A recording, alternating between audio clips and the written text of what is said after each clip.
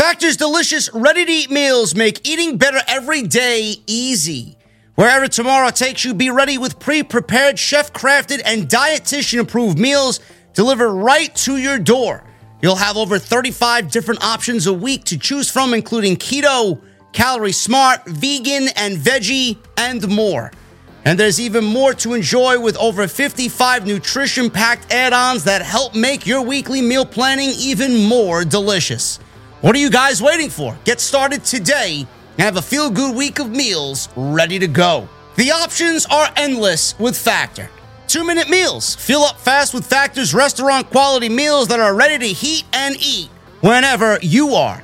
How about some snacks, some smoothies, and more? Discover a wide variety of easy options for the entire day, like breakfast, midday bites, and more. Sign up and save. We've done the math. Factor is less expensive than takeout, and every meal is dietitian approved to be nutritious and delicious. Factor is also the perfect solution if you're looking for fast, upscale options done easily. And you guys can be very flexible with your schedule. Get as much or as little as you need by choosing 6 to 18 meals per week. Plus, you can pause or reschedule your deliveries anytime. And the most important part, there's no prep. No mess. Factor meals are 100% ready to heat and eat, so there's no prepping, there's no cooking or cleanup that is needed. If that sounds great to you guys, head to factormeals.com/script50 and use code script50 to get 50% off. That's code script50 at factormeals.com/script50 to get 50% off. Say goodbye to your credit card rewards. Greedy corporate mega stores, led by Walmart and Target, are pushing for a law in Congress to take away your hard-earned cash back and travel points to line their pockets. The Durbin-Marshall credit card bill would enact harmful credit card routing mandates that would end credit card rewards as we know it. If you love your credit card rewards, tell your lawmakers, hands off my rewards. Tell them to oppose the Durbin-Marshall credit card bill. Want to advertise your business in a cost-effective way? It's time to give podcast advertising a try. Research shows a high rate of podcast listeners made a purchase as a result of an ad they heard on a podcast. Visit podbean.com/brands to launch a cost-effective podcast advertising campaign in minutes. That's podbean.com/brands. Why is AEW successful? Why is Tony Khan running his promotion better than Vince McMahon and Bruce Pritchard are running Monday night and Friday night? Long-term booking.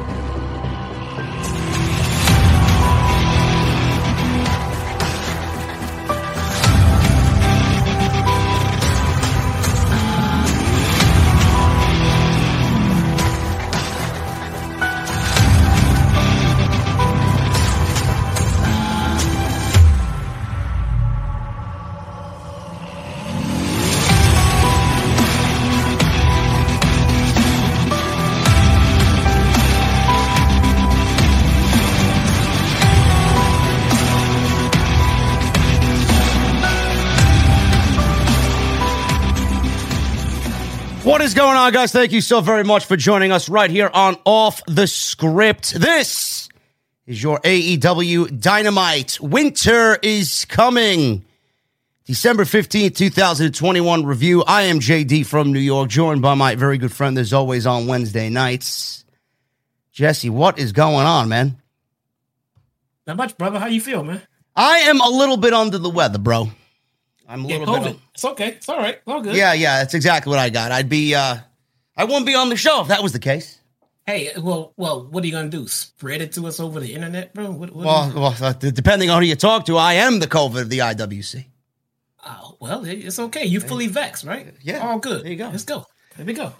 Listen, man, we had a tremendous show tonight that was spearheaded by Bryan Danielson and Hangman Adam Page for the AEW World Championship. It is seemingly dividing the audience because of the outcome, and I don't really understand why. My first My first thought would be you just got a 60-minute match from your AEW World Champion and Bryan Danielson, and the AEW title looks so much better. I mean, it looked great going in. It looks so much better, so much more prestigious coming out of this match with the 60-minute draw that we saw tonight. I mean, let's get right into it. What did you think of the match? And is the outcome as bad? I don't think it is. I think it's absolutely perfect. Is the outcome as bad as everybody is making it out to be? No. And to be honest, I'm kind of tired of arguing this point. Because, I mean, let's be realistic here. What percentage of matches do we actually end up seeing that wind up in a draw? If I had to guess at it, I would say somewhere around less than 2%. Just to add to that, I'm not going to cut you off. I just want to say 5 matches in AEW history have went to a time limit draw. 2 of them have been with Bryan Danielson. Look at that. See? And that's what I mean. I mean, out of how many matches? 2.5 years. I mean, come on, man. I mean, everything is not always going to be, win or lose. And if we got to deal with how many was there? 5? 5 time limit draws in 2.5 years of AEW's history. That's ridiculous, man. Why are people complaining about shit like that? They have nothing else to complain about. I mean, these are the same people that I don't see complaining. I mean, it seems like I'm the only one spearheading the fucking complaint on Monday and Friday championship contender matches. I mean, if this match proved anything tonight, it's the fact that you got 2 of the best pro wrestlers on the planet wrestling in a 60-minute match. The AEW title is the most prestigious title in the entire industry. Bryan Danielson, I think everybody kind of knows he's one of the best of all time. If tonight didn't prove that to you, I don't know what will. And then the fact that we are looking at a situation where the bottom line is wins and losses do matter. Momentum does matter.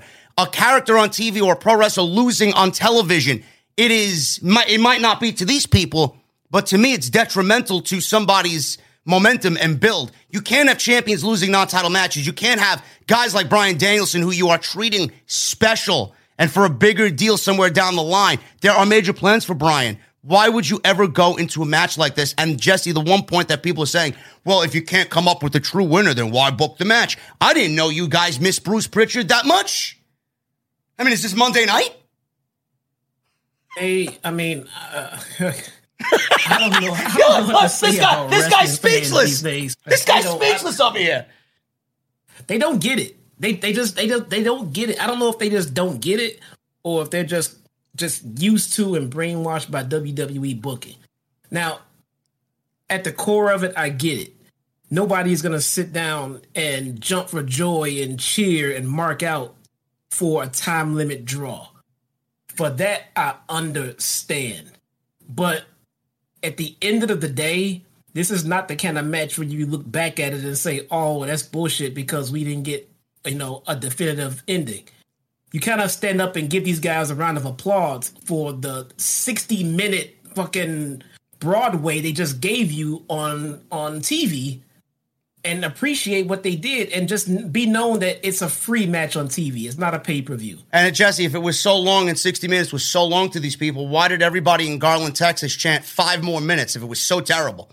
5 more minutes. The match was long. There's no disputing that, but it's not about if the match is long, it's bad. It's about if it's a long match, it better be an entertaining match. Now, are any of these people going to say that the match was long and unentertaining? No. Because that's an argument I'll be willing to hear. And if they try to say that, I'll call them an idiot. But, I mean, if it's 60 minutes and boring, I'm all for it. Get this trash out of here. But it was 60 minutes and worth every minute of it. So no complaints from me about that. What is the thing that I say in the intro to the show every night? Long-term booking. Bryan Danielson cannot lose. What are you drinking? Bryan Danielson cannot lose, okay? Adam Hangman Page, he cannot lose. This is not WWE, okay? Your world champion is not going to lose his first title match after winning it from Kenny Omega a month ago and not having a match in between. Okay, number one. Bryan Danielson, I don't know if you guys realize this, but Bryan Danielson is special. This is not Bryan Danielson in WWE, okay? Tony Khan appreciates what this man is bringing to the table, and there are long-term plans for Bryan Danielson. That's why he is undefeated right now, and the only man in AEW history to have 2 time limit draws, and rightfully so. And the thing with all of this, Jesse, is long-term booking comes into play, and we're either getting this match one of 2 places, Battle of the Belts for the rematch or Revolution. It may be Battle of the Belts because it's actually, I don't know. From what I read, Battle of the Belts is going to be 1 hour. So, I mean, if it goes on that show, I don't know if it's going to be as good as it was tonight. Maybe they save it for the pay-per-view, but it's going to be one of those 2 shows. But at the end of the day, it's long-term booking, and whatever they did tonight was pretty much the coming attraction. It's going to get everybody involved to watch that match again. Whoever watched this match tonight is going to pay front row seats to watch these 2 guys go at it again. It is long-term booking at the end of the day. Right. Everybody needs to kind of look at it like this. How often do we see rematches in WWE? Every week. Every week. Now, how many times of these rematches? Now, here's the legitimate question here. I was just trolling on the first question. Here's the real question. Out of those rematches, how many times have we sat at home and said, why are they having a rematch? Let me rephrase it. How do they earn a rematch? How do they get this match again? How are they getting another title match? It doesn't make any sense. They lost 3 times in a row and they get another title match. Well, we're going to get a rematch for Paige and Bryan, but it's legitimate. Yeah. There's a reason for it because there was a draw. There was no winner. There was no fuckery finish. We just had 2 wrestlers on their best day and it was a draw. So we'll redo it. So when you want to ask the question, well, why does Bryan get another match? Because there was no winner and there was no loser. So they're going to do it again and try to come to a definitive winner or loser. So there was a legitimate call for a rematch now. Yeah, absolutely. I feel, a lot of people don't appreciate the time limit draw.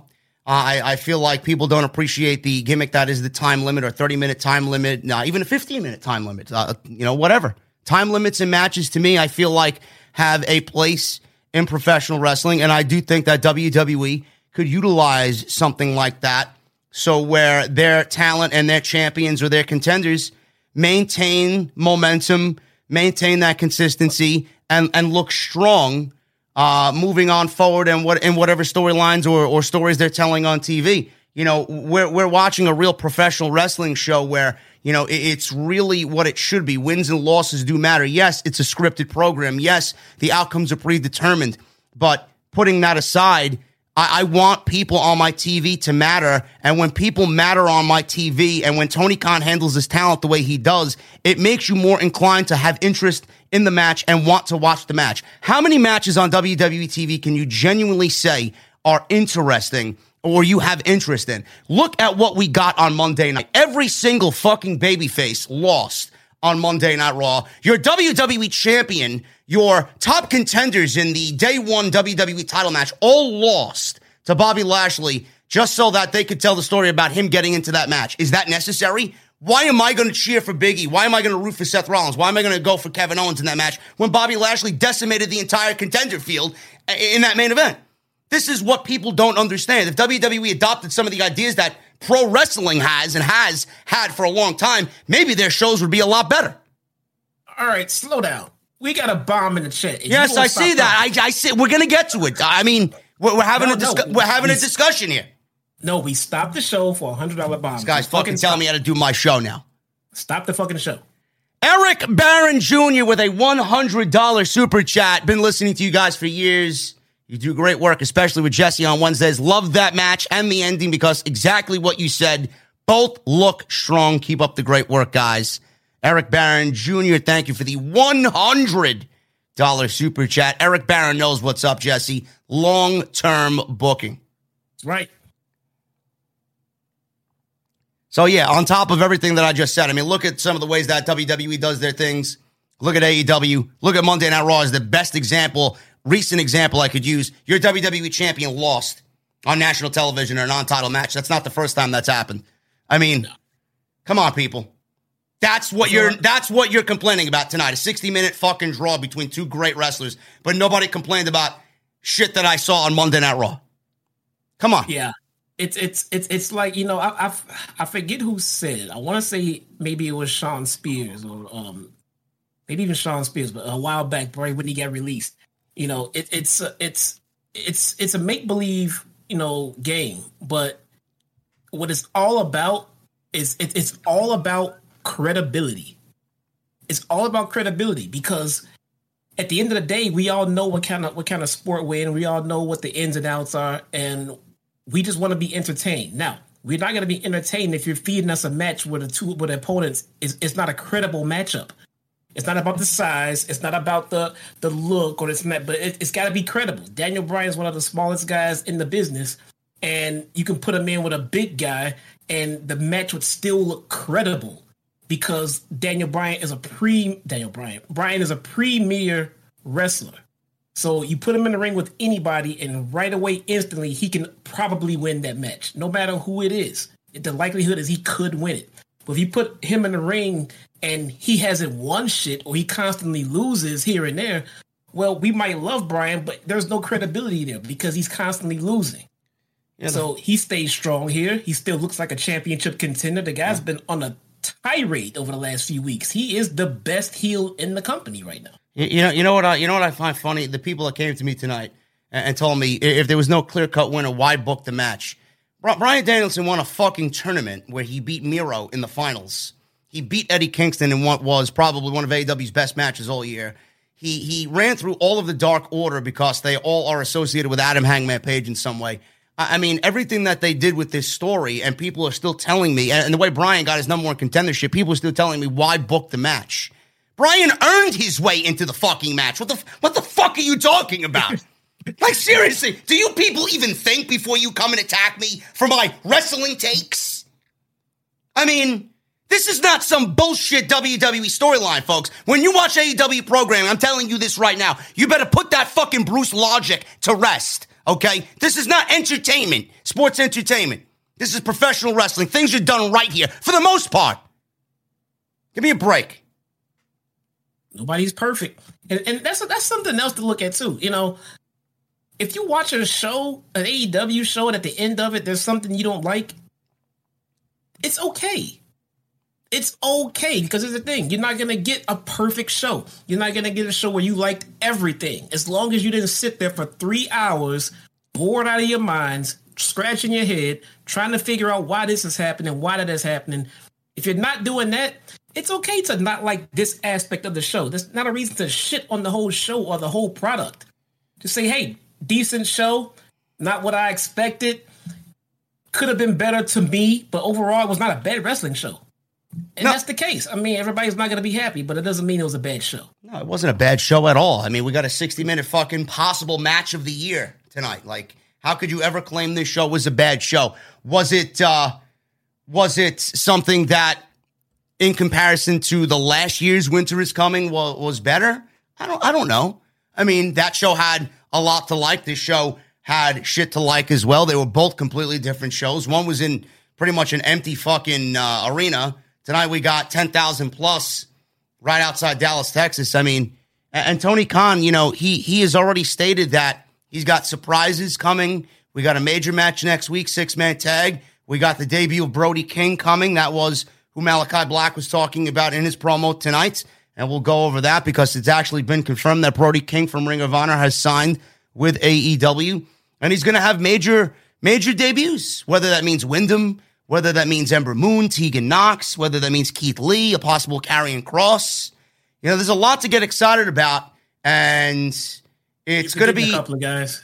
Yeah, a couple of guys out there. You know, everybody's harping on Kevin Owens, you know, not joining AEW. I guess we should get into that, being that it's a nice segue. Kevin Owens, Jesse, signed a new WWE contract extension. I know a lot of people wanted to see Mount Rushmore back in AEW, but at the end of the day, you know, it was said that people in AEW, management in AEW, or people in AEW said that, you know, AEW just didn't want to match WWE's offer to Kevin Owens. I honestly can't blame them. I mean, if Kevin Owens is being offered all this type of money from WWE, it's probably best for him to take that instead of go to AEW and be floating around, not really doing much of anything, and be sporadically placed on TV. Yeah, he'd be with his friends, but he's in a WWE title program right now. He's at the top of the card on Monday Night Raw. That really is not saying much. But at the end of the day, he made a family decision. You can't fault him for that. Hopefully, and this is what I pray, hopefully he has some creative freedom. Hopefully they treat him good creatively. But at the end of the day, he made himself and his family happy. We can't fault him with that. No, you can't. And I'm kind of torn with this one because I don't know whether to stop the show or not, because it's not $100 bomb. It's another $100 bomb. No, it's not $100 bomb.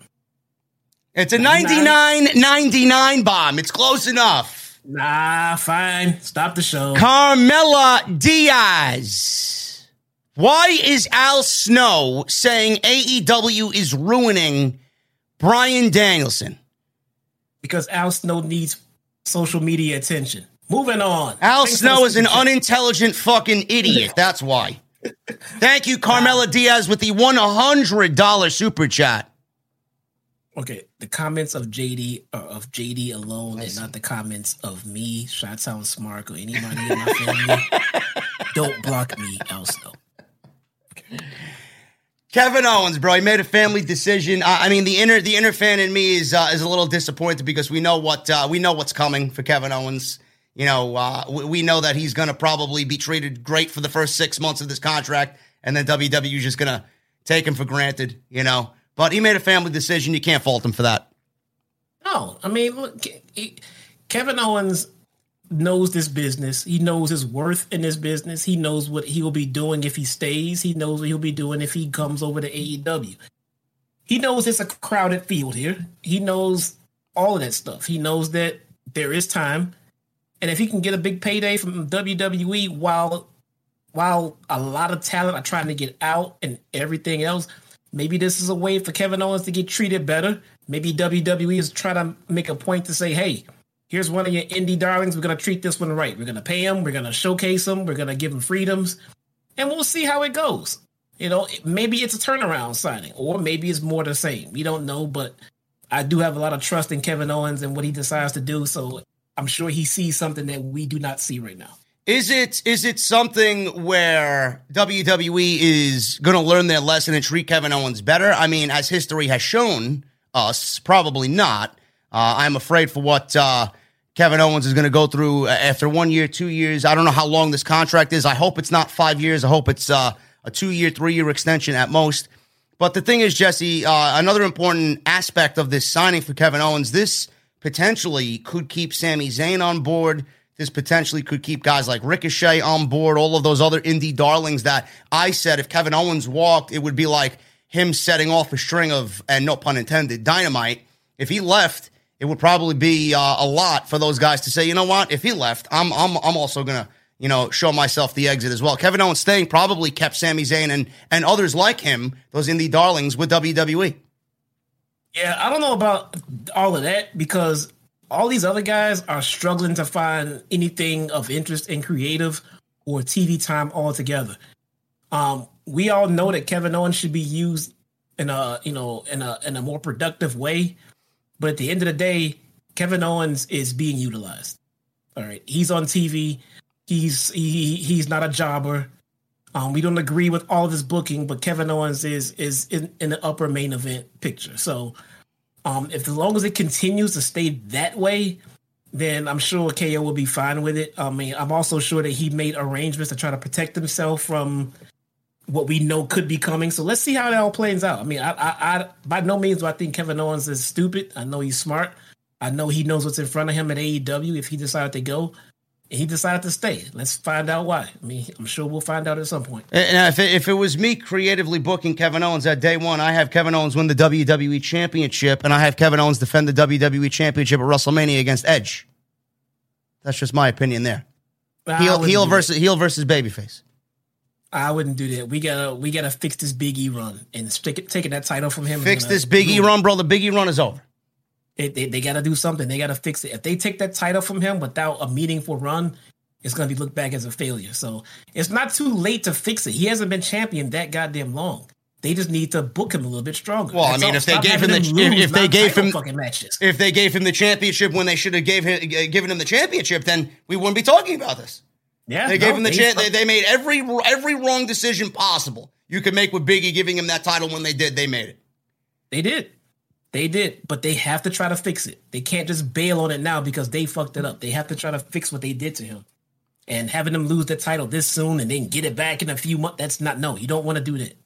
He needs to start winning some credible matches against credible opponents in a credible way at major shows. He needs to be champion through WrestleMania, but you got to feed him some good opponents. You gotta feed him. You gotta feed him good opponents. The other thing that happened on tonight's show, MJF won the Dynamite Diamond Ring. We got a new ring that Tony Khan paid for, supposedly $100,000 worth of diamonds in this ring, white gold or platinum. I don't know what it was, but $100,000 was the number that Excalibur threw out there. Third year in a row, Jesse, MJF won it. I am not surprised by that outcome at all, as MJF is clearly AEW's diamond, and he went up against Dante Martin tonight. Then we got a 6-man tag that was set up for next week, which I'm very excited about. We got CM Punk, Sting, and Darby Allin teaming up against MJF and FTR. So that seems to be happening next week. What'd you think of this outcome? MJF winning the Dynamite Diamond. And were you slightly disappointed when the lights went out, only to have it be revealed as Sting and Darby Allin? Because I know you and me definitely were expecting something completely different. And I thought they were showing up tonight, but they didn't. Here, look, I didn't want to get into this, and you know I didn't. So you're an asshole now. I think we got trolled. And here's why I think that. I know that we put this, Wyndham thing in our own heads and ran with that. No, I'm not talking about Wyndham. No. But hold on. I think the part where they trolled us is when they killed the lights. Every time they've killed the lights like that in AEW, it's usually some kind of debut. And there was always, and the rumors have been running wild on debuts as the last few days. Briscoes, O'Reilly, all these free agents, Wyndham. So they killed the lights and got us ready, and they killed them for a good 20 seconds. Yeah. Just to have Sting and Darby show up. Now, why didn't they just run through the ramp and come save? What the fuck was this? I don't know. I don't know why Sting and Darby needed to have the lights go out. I thought the same thing. I don't know why they needed the lights to go out. As soon as I saw FTR out there, bro, I'm like, the Briscoes are showing up. Yeah. There's got to be one debut on this show. Yep. Same thing. When I saw FTR come out, like, here we go. Them boys coming out. Yep. And then, I even texted this guy. I was like, Jesse, get ready to mark out. And then and I'm like, Jesus fucking Christ. What a disappointment. They basically had FTR feuding with the Briscoes for the last week or so. Bring these guys out in the main event segment when this match is happening in the main event. I don't know why the title match wasn't in the main event. So I figured we got a big debut coming. So it makes sense. All right. So you bring out FTR. Big debut coming. Winter is coming. Lights go out. FTR's in the ring. Where are the fucking Briscoes? But again, nobody told us the Briscoes were coming tonight. Nobody told us Wyndham was coming tonight. So I'm not going to blame anybody for this. It's my own fucking fault. I get it. All in all, it was a good show. I love the opening match. I'm disappointed by not getting any kind of debut, but that's on me. I think killing the lights kind of trolled me a little, but at the end of the day, it's no big deal. Yeah, maybe they show up next week. I know next week is the Holiday Bash, the Christmas episode of Dynamite. I know Adam Cole is teasing a present for the Super Elite, which I'm kind of thinking he's bringing Kyle O'Reilly into AEW, and that's the gift that he's giving everybody, which would be great. Maybe the Briscoes show up next week, or maybe they just save it for the first episode on TBS. I don't know. I'm not going to be predicting when Tony Khan is doing these things because he's had several instances where he's gotten super excited about debuts, and he's been keeping everything hush-hush. And good on him. I appreciate him doing that because I like to genuinely be surprised. It gives us something to talk about on a weekly basis. If everything happened at one time, how special would it be? So if they are on their way, which I'm assuming everybody knows the Briscoes are on their way, just wait for it, and it's going to be special when it happens. And a match between them and FTR, I mean, Jesus Christ, take my fucking money. Oh, seriously. Yes. Anybody against FTR, man, just take my money. Really. Anyway, we're going to go over the rest of the show, guys. Not much to really go over. We're going to talk about the Paige and Danielson match and all the high spots in that match. We're going to talk about Serena Deeb and Hikaru Shida tonight, which was a very good match as well. Tonight on Winter is Coming, and we're going to talk about the news of Brody King signing with AEW. And I may get into, some people may not like this, but EC3, Jesse. EC3, Braun Strowman, now Titan, and Karrion Kross. They are making up the Control Your Narrative stable. And I honestly think it could be one of the best things that all three of these guys have done in their career. And it may land them in a major promotion. And I think that would be a great get for anybody, really. All three of those guys coming in together. Sounds like a good deal there. So we'll go over that, as well as there's rumors that Karrion Kross could be, or Killer Kross, could be joining EC3 and the former Braun Strowman. But I want to thank you guys for joining me here tonight. I'm at 2,500 in the venue. Thank you very much for making us number one in the community, as always. Hit that thumbs up, guys. I got 732 likes on the live stream right now. Let's try for at least 1,200. So if you guys are in the chat and have not hit the thumbs up, make sure you guys hit that thumbs up and show your support for Off the Script here on AEW Dynamite. Also, Super Chats, man. There have been several Super Chats already. Get them on in. We're going to hang out and read all your Super Chats at the end of the show. So thank you to everybody that has already sent in Super Chats. And like I said, we will read them in their entirety at the end of the show. Follow me on social media at JD from NY206. That's Twitter and Instagram. Make sure you guys hit that subscribe button down below. Turn on the bell for all notifications. Go check out all the other videos that you might have missed on the channel. Monday Night Raw. I was live for NXT last night. We got a live Off the Script on the weekend, this past weekend as well. So make sure you guys go check out all that content if you have not done so. If you guys want to support the show, a couple ways to do that. Bonfire is a great way to do that. Bonfire.com. Go get your t-shirts. We got the new throwback designs. OTS, black and white, NWO throwback design. We got the red Wolfpack LTB, long-term booking design. Go get them for the holiday season. That is bonfire.com. Link is in the description. And today's show is sponsored by Audible. audibletrial.com/script. Make sure you guys go and get your free 30 days of Audible and one free audio book of your choice. Always a great sponsor and a great friend. Audible has been to the show for many, many, many years. That is audibletrial.com/scripts. Jesse, the opening of Winter is Coming was indeed the Adam Hangman Page and Bryan Danielson match. I was quite surprised that they opened with this, but if there's one thing for me to complain about it, Jesse, there's two things I want to complain about. Not really complain, but just give my constructive criticism. Number one, I don't really like when World Championship matches open the show. I feel like when Tony Khan does it, you kind of get the feeling that he's going to do a time limit because he doesn't want to do a time limit at the end of the show. And he would rather have the show go off in a more exciting way than just have something end after 60 minutes and no outcome. So I don't like that World Championship matches open the show. It's a very Bruce and Vince thing to do. And the 4 commercial breaks, I get it. I understand it, but there's a reason why Iron Man matches or Broadway matches don't work in the modern day era of pro wrestling, especially on TV. To have 4 commercial breaks in this match, not that it took away from the match because they did several picture-in-picture and they picked their spots for the picture-in-picture very beautifully. It was mostly dead parts of the match where Page was bleeding. He was being attended to by doctors.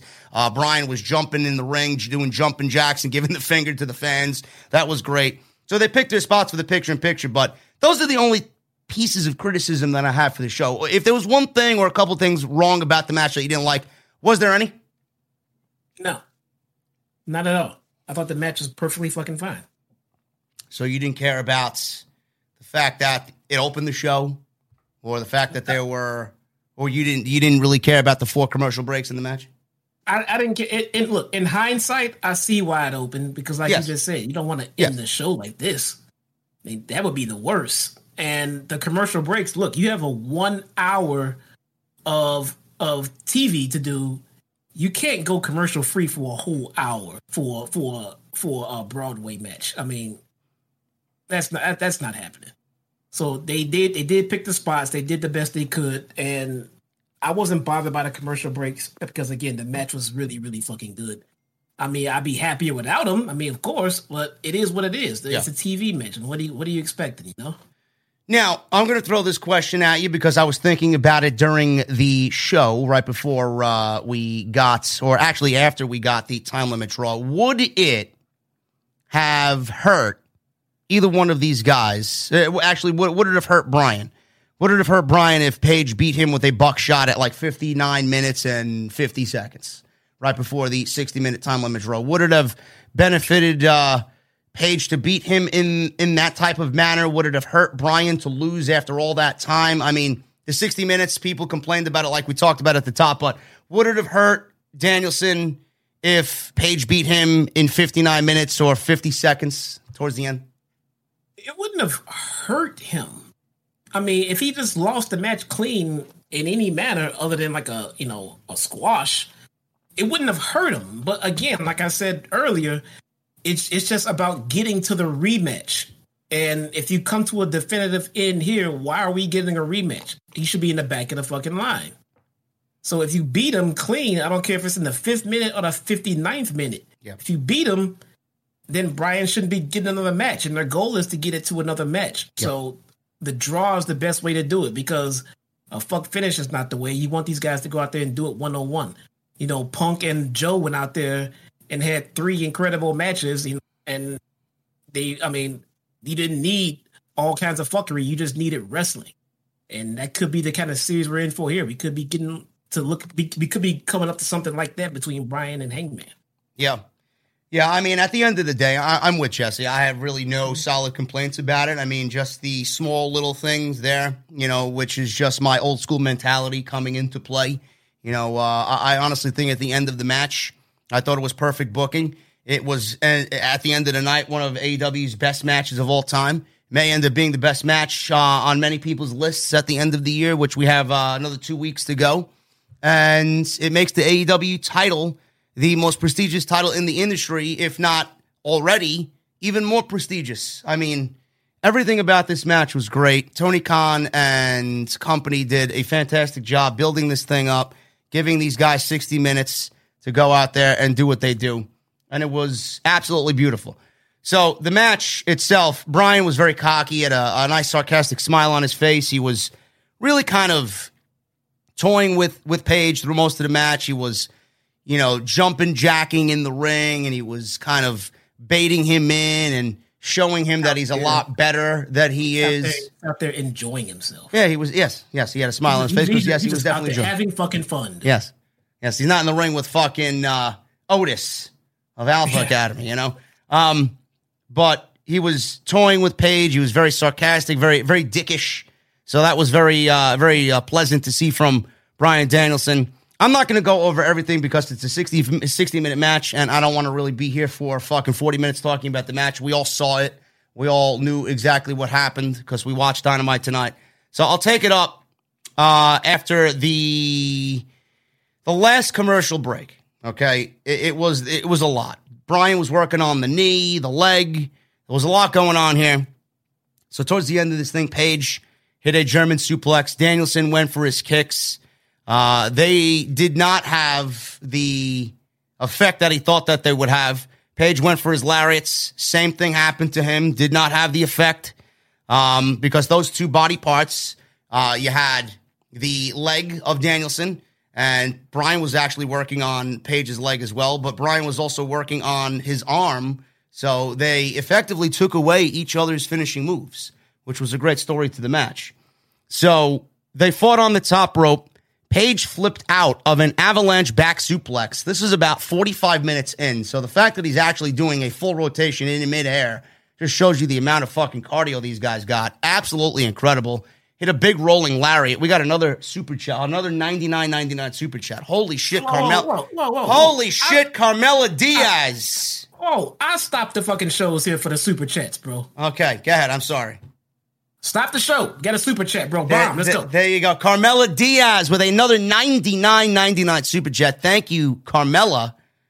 It's Carmella again. But do you see Bray Wyatt debuting with Buff Bagwell on Rampage? Buff Bagwell? Buff Bagwell. I don't see Bray Wyatt debuting with Buff Bagwell, Carmella. My God, if it wasn't for these awesome super chats, I would call that stupid. Carmella, come on. Buff Bagwell is in no condition to wrestle in 2021. Ever again. He was never in the condition. Anyway, Paige flipped out of this avalanche back suplex. They traded forearms in the center of the ring. They traded cradles back and forth. Paige flipped out of a German. Then they both hit discus forearms. Danielson countered a forearm into a big high kick that got Paige right in the back of the head. And he fell down to his knees. He then hit a buzzsaw kick. He went for a cover, got a near fall. Danielson kicked Paige right in the face. Paige countered with, Paige countered the big running knee into a dead eye, which was great for a near fall. Paige returned the favor by kicking Danielson's head in with just a couple of minutes left. He went for the buckshot lariat, but Danielson turned it into a label lock. And then Danielson just continued to just pepper Paige with some cross faces as we were winding down here. 60-second call sounded. Paige catapulted Danielson into the ropes, came back with a big lariat.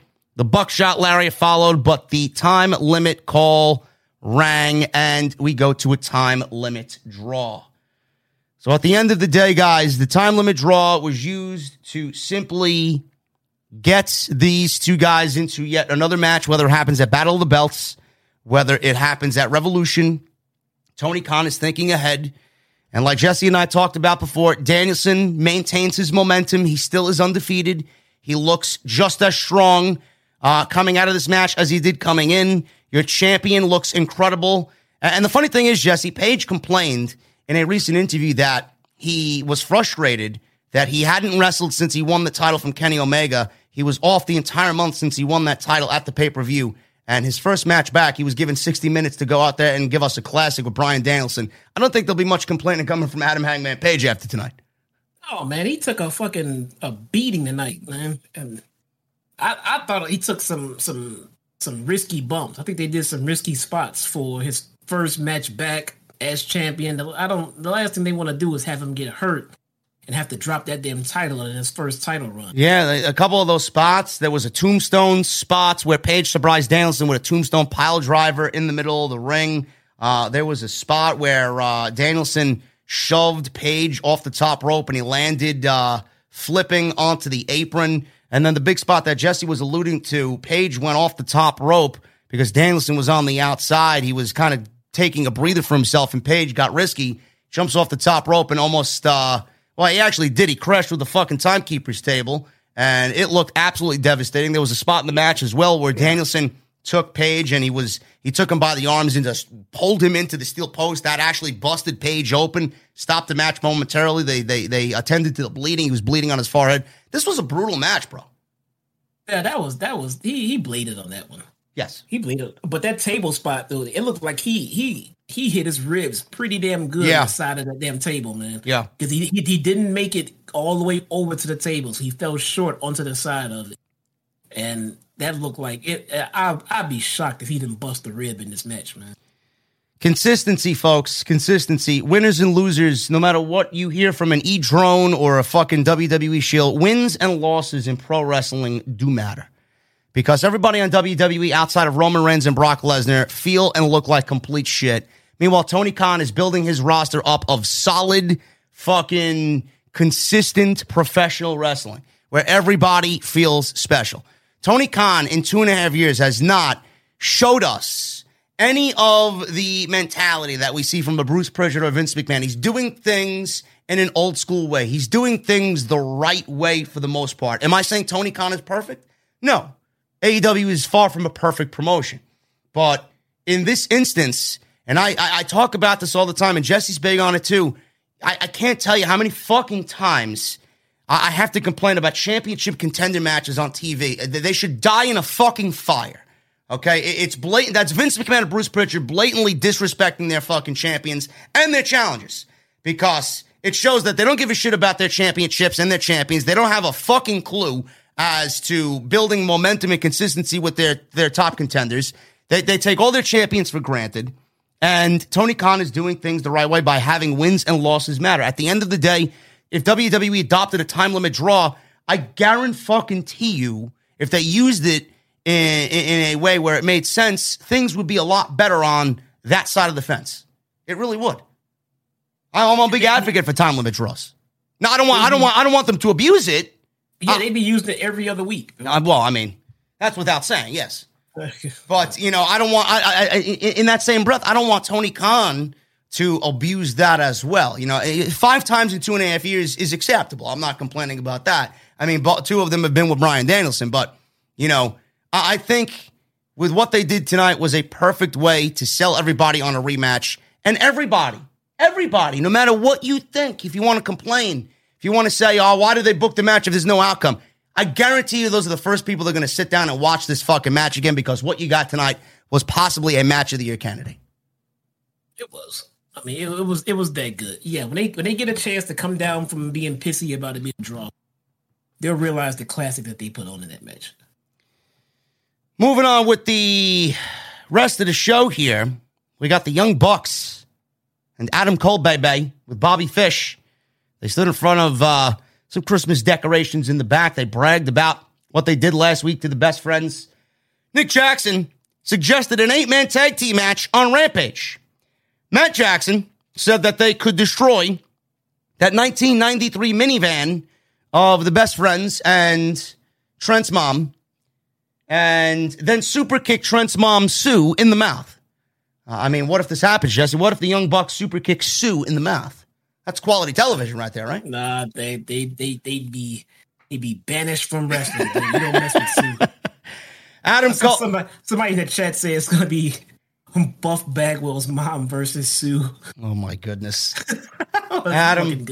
Adam Cole then held up a present and said that he's got a present for the Super Click next week. He says it'll be the best Christmas present the Bucks could ask for.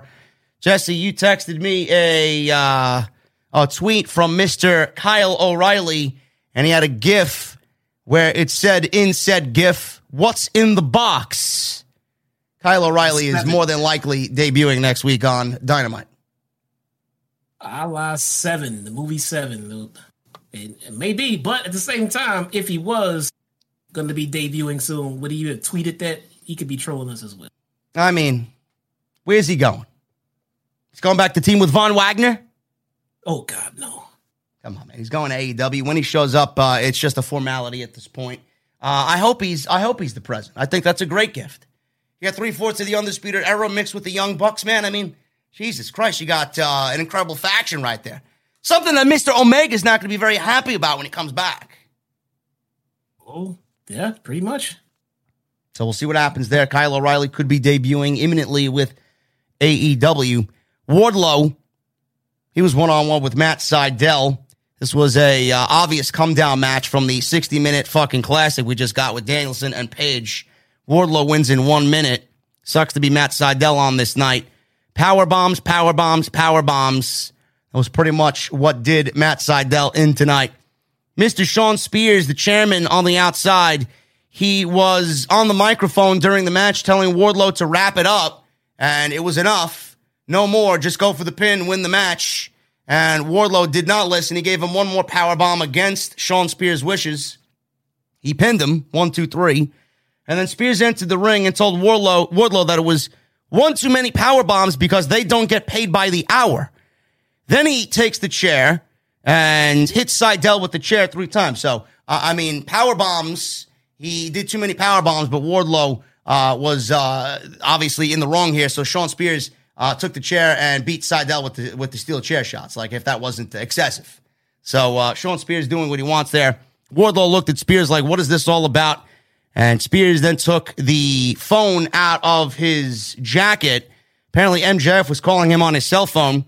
Spears told Wardlow that MJF wants him to go pick up some champagne for them for his post-match victory party later when he beats Dante Martin. And Wardlow did not look all too happy, Jesse. Are we starting to see the beginnings of Wardlow being separated from Mr. Maxwell Jacob Friedman? Starting to see the beginnings. Bro, they've been teasing this breakup since before fucking Veer was being promoted on Raw, bro. Veer Mahan! He's still coming. Waiting. He's still coming. How is he getting to Raw? Is he hitchhiking? I don't know. He probably is not getting paid, so he has to walk. Nick Khan is probably going to meet him halfway and hand him his pink slip. Bro, go back to India. Yeah, they've been teasing this breakup for a while. I mean, every time it dies down and goes away, I kind of get. I don't want to see Wardlow kind of sink right now.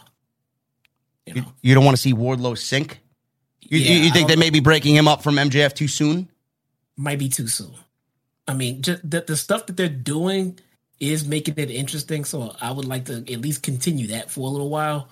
But I feel like if they break them up, we could be looking at like a fucking Brian Cage situation. Yeah, I could see that. I figured as well that they would hold off on it until at least MJF won the title. Whenever that happens, I don't know. I always had it in my mind that Wardlow would be the downfall of MJF's title reign. He would just get so upset, and that would be the one thing that he could take away from MJF to get the ultimate revenge. When that's going to happen and how long it's going to take to get there, I don't know, but I'm with you, man. I don't think that they should take him away from MJF.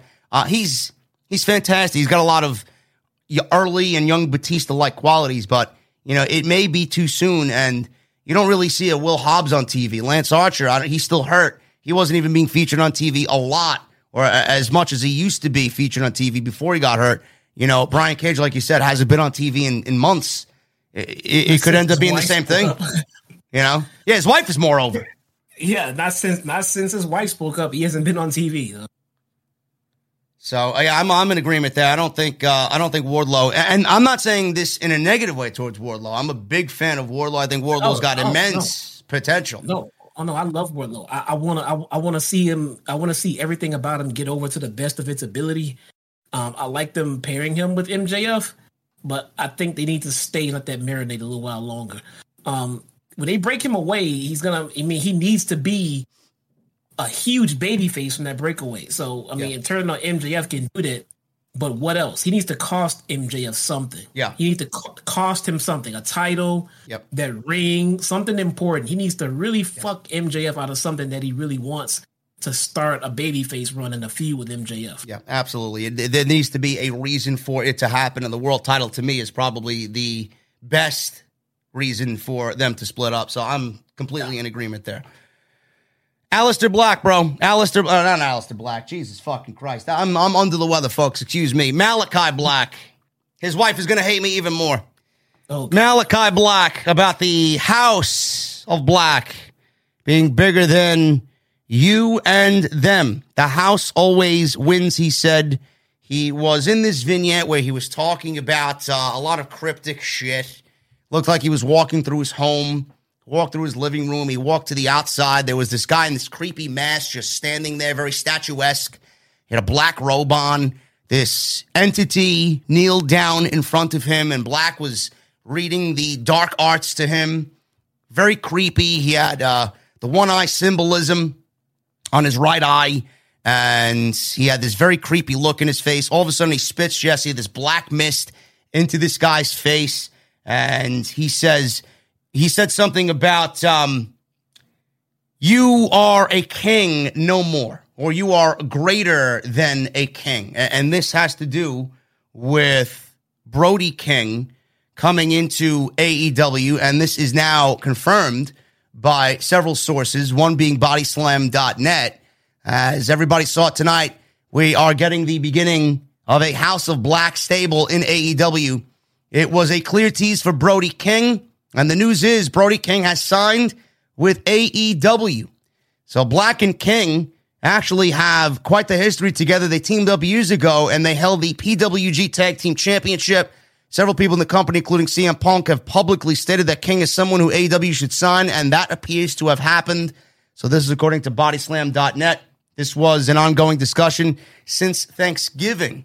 So ever since Ring of Honor closed down, Jesse, it seems that Brody King was on the top of Tony Khan's Ring of Honor priority list, And I think pairing him with Black and starting the House of Black stable with Malachi is the best way to introduce Brody King here. I'm very excited to see where they go with this, and I think it's a perfect fit.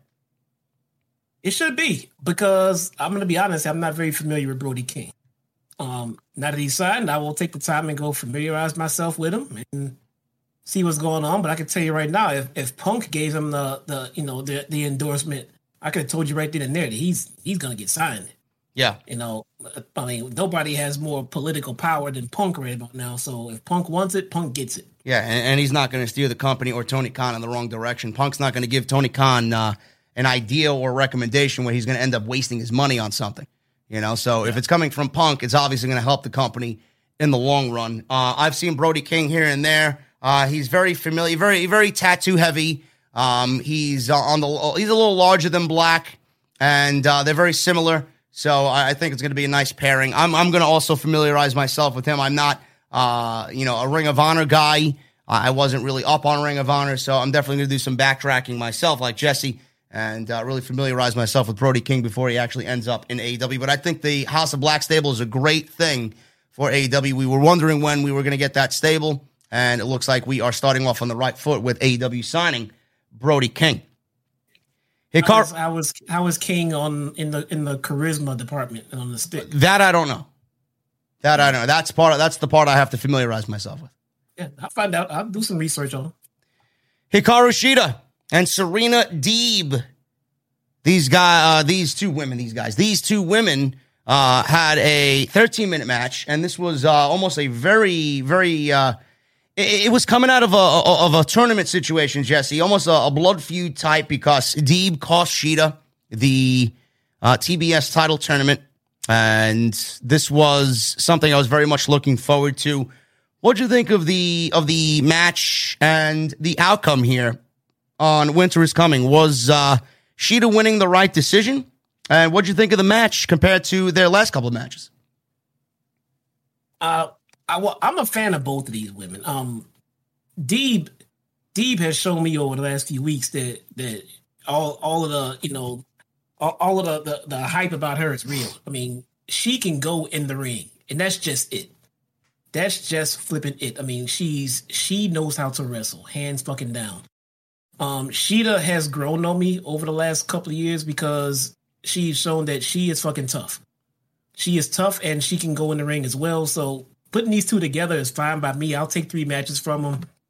The outcome, personally, I would rather have seen Deeb win, but it's subjective. It's a matter of what they plan on doing with these women in the future. Because it's not like whoever loses this feud is a loser and buried, but who's getting pushed? I mean, so I'm guessing Shida's getting pushed, so fine. Shida gets the win, that's fine. I don't think Deeb will be put in the back burner, especially because since again she's close with Punk, and she's close with Punk, so they're not gonna forget about Deeb. No, and she's shown that she's a really good heel. I'm liking it. She can work the crowd. She can just be a bitch in the ring and tell a story in the ring. I like that about her. Yeah, she came out with a robe, did Deeb. I believe it said the professor of professional wrestling. So yeah. I really like that. She's very cocky, and she obviously can back it up in the ring. So I have no problem with that whatsoever. This was a solid match, very intense. It felt like a grudge fight. So I have no problem with what these two ladies did on the show tonight. Deeb attacked before the bell, so Shida. She had her kendo stick, as always, threw her stick at Deeb. The official separated them. The match finally got started. They immediately started brawling. So we got a grudge match that's not starting off with a collar and elbow tie-up. Great thing to see.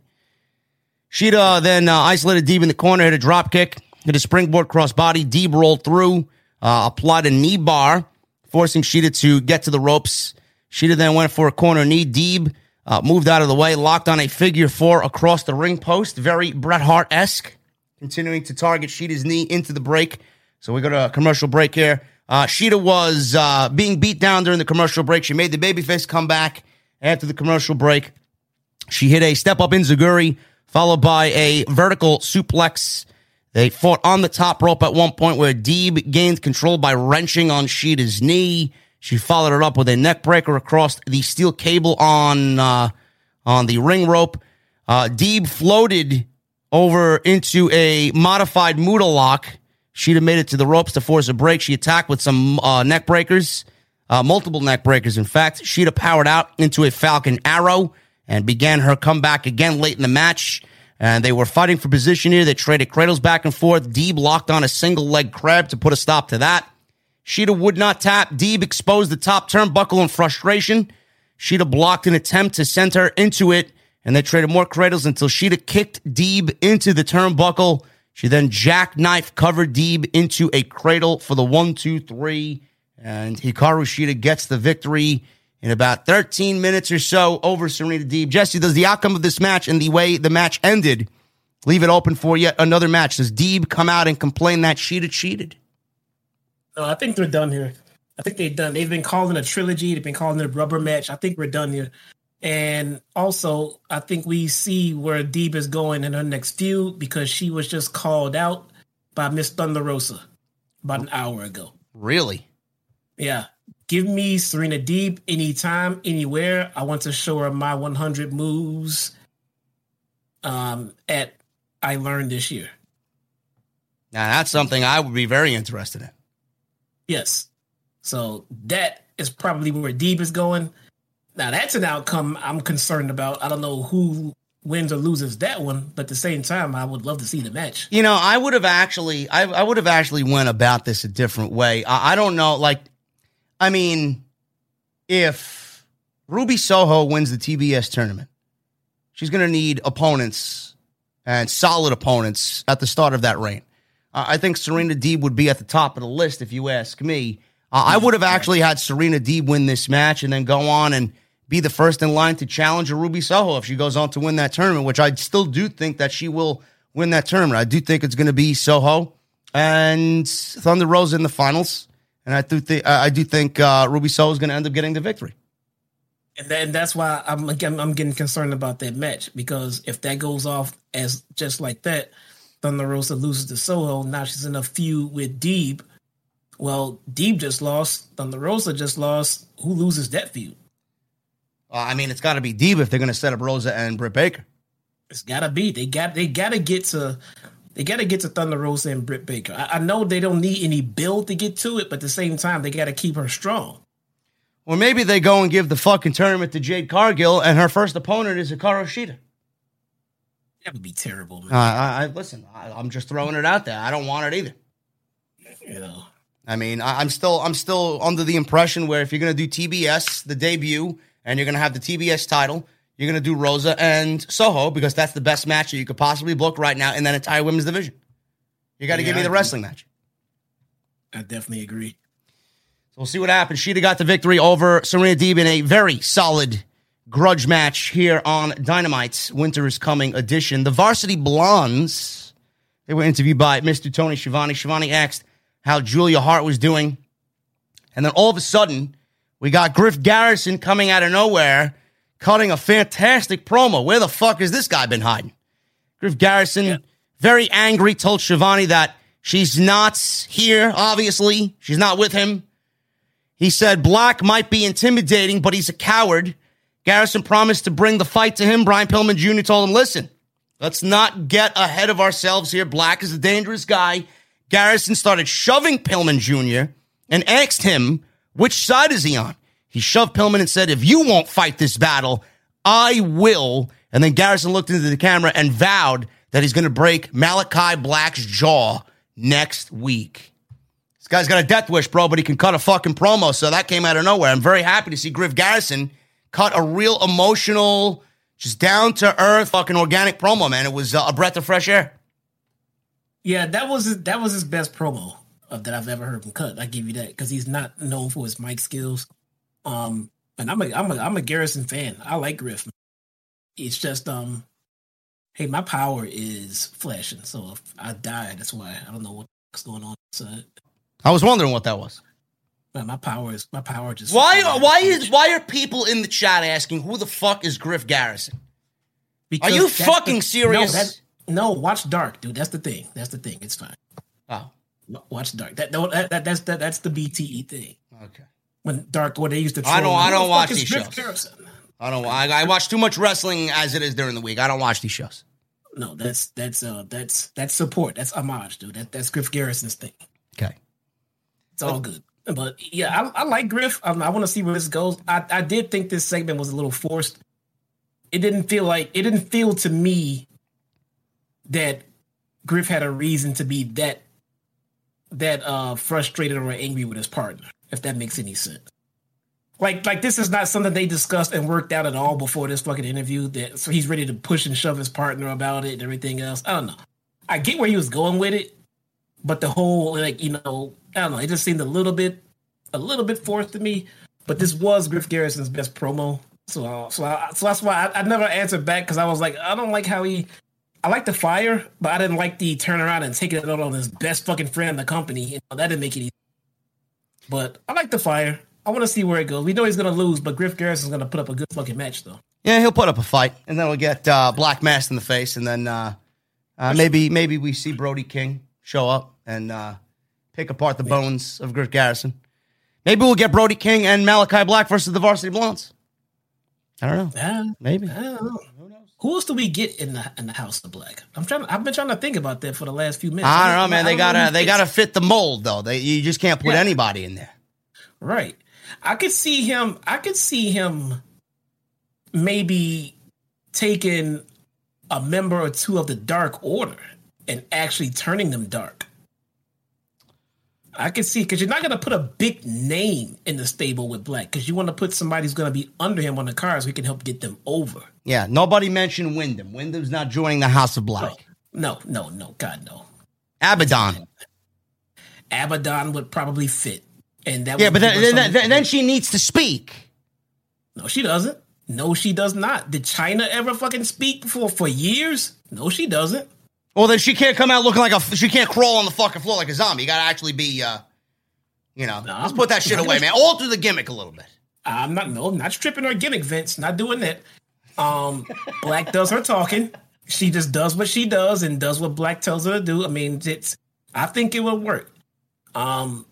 They just don't change shit about her. How about Pac? Black control who? Pac.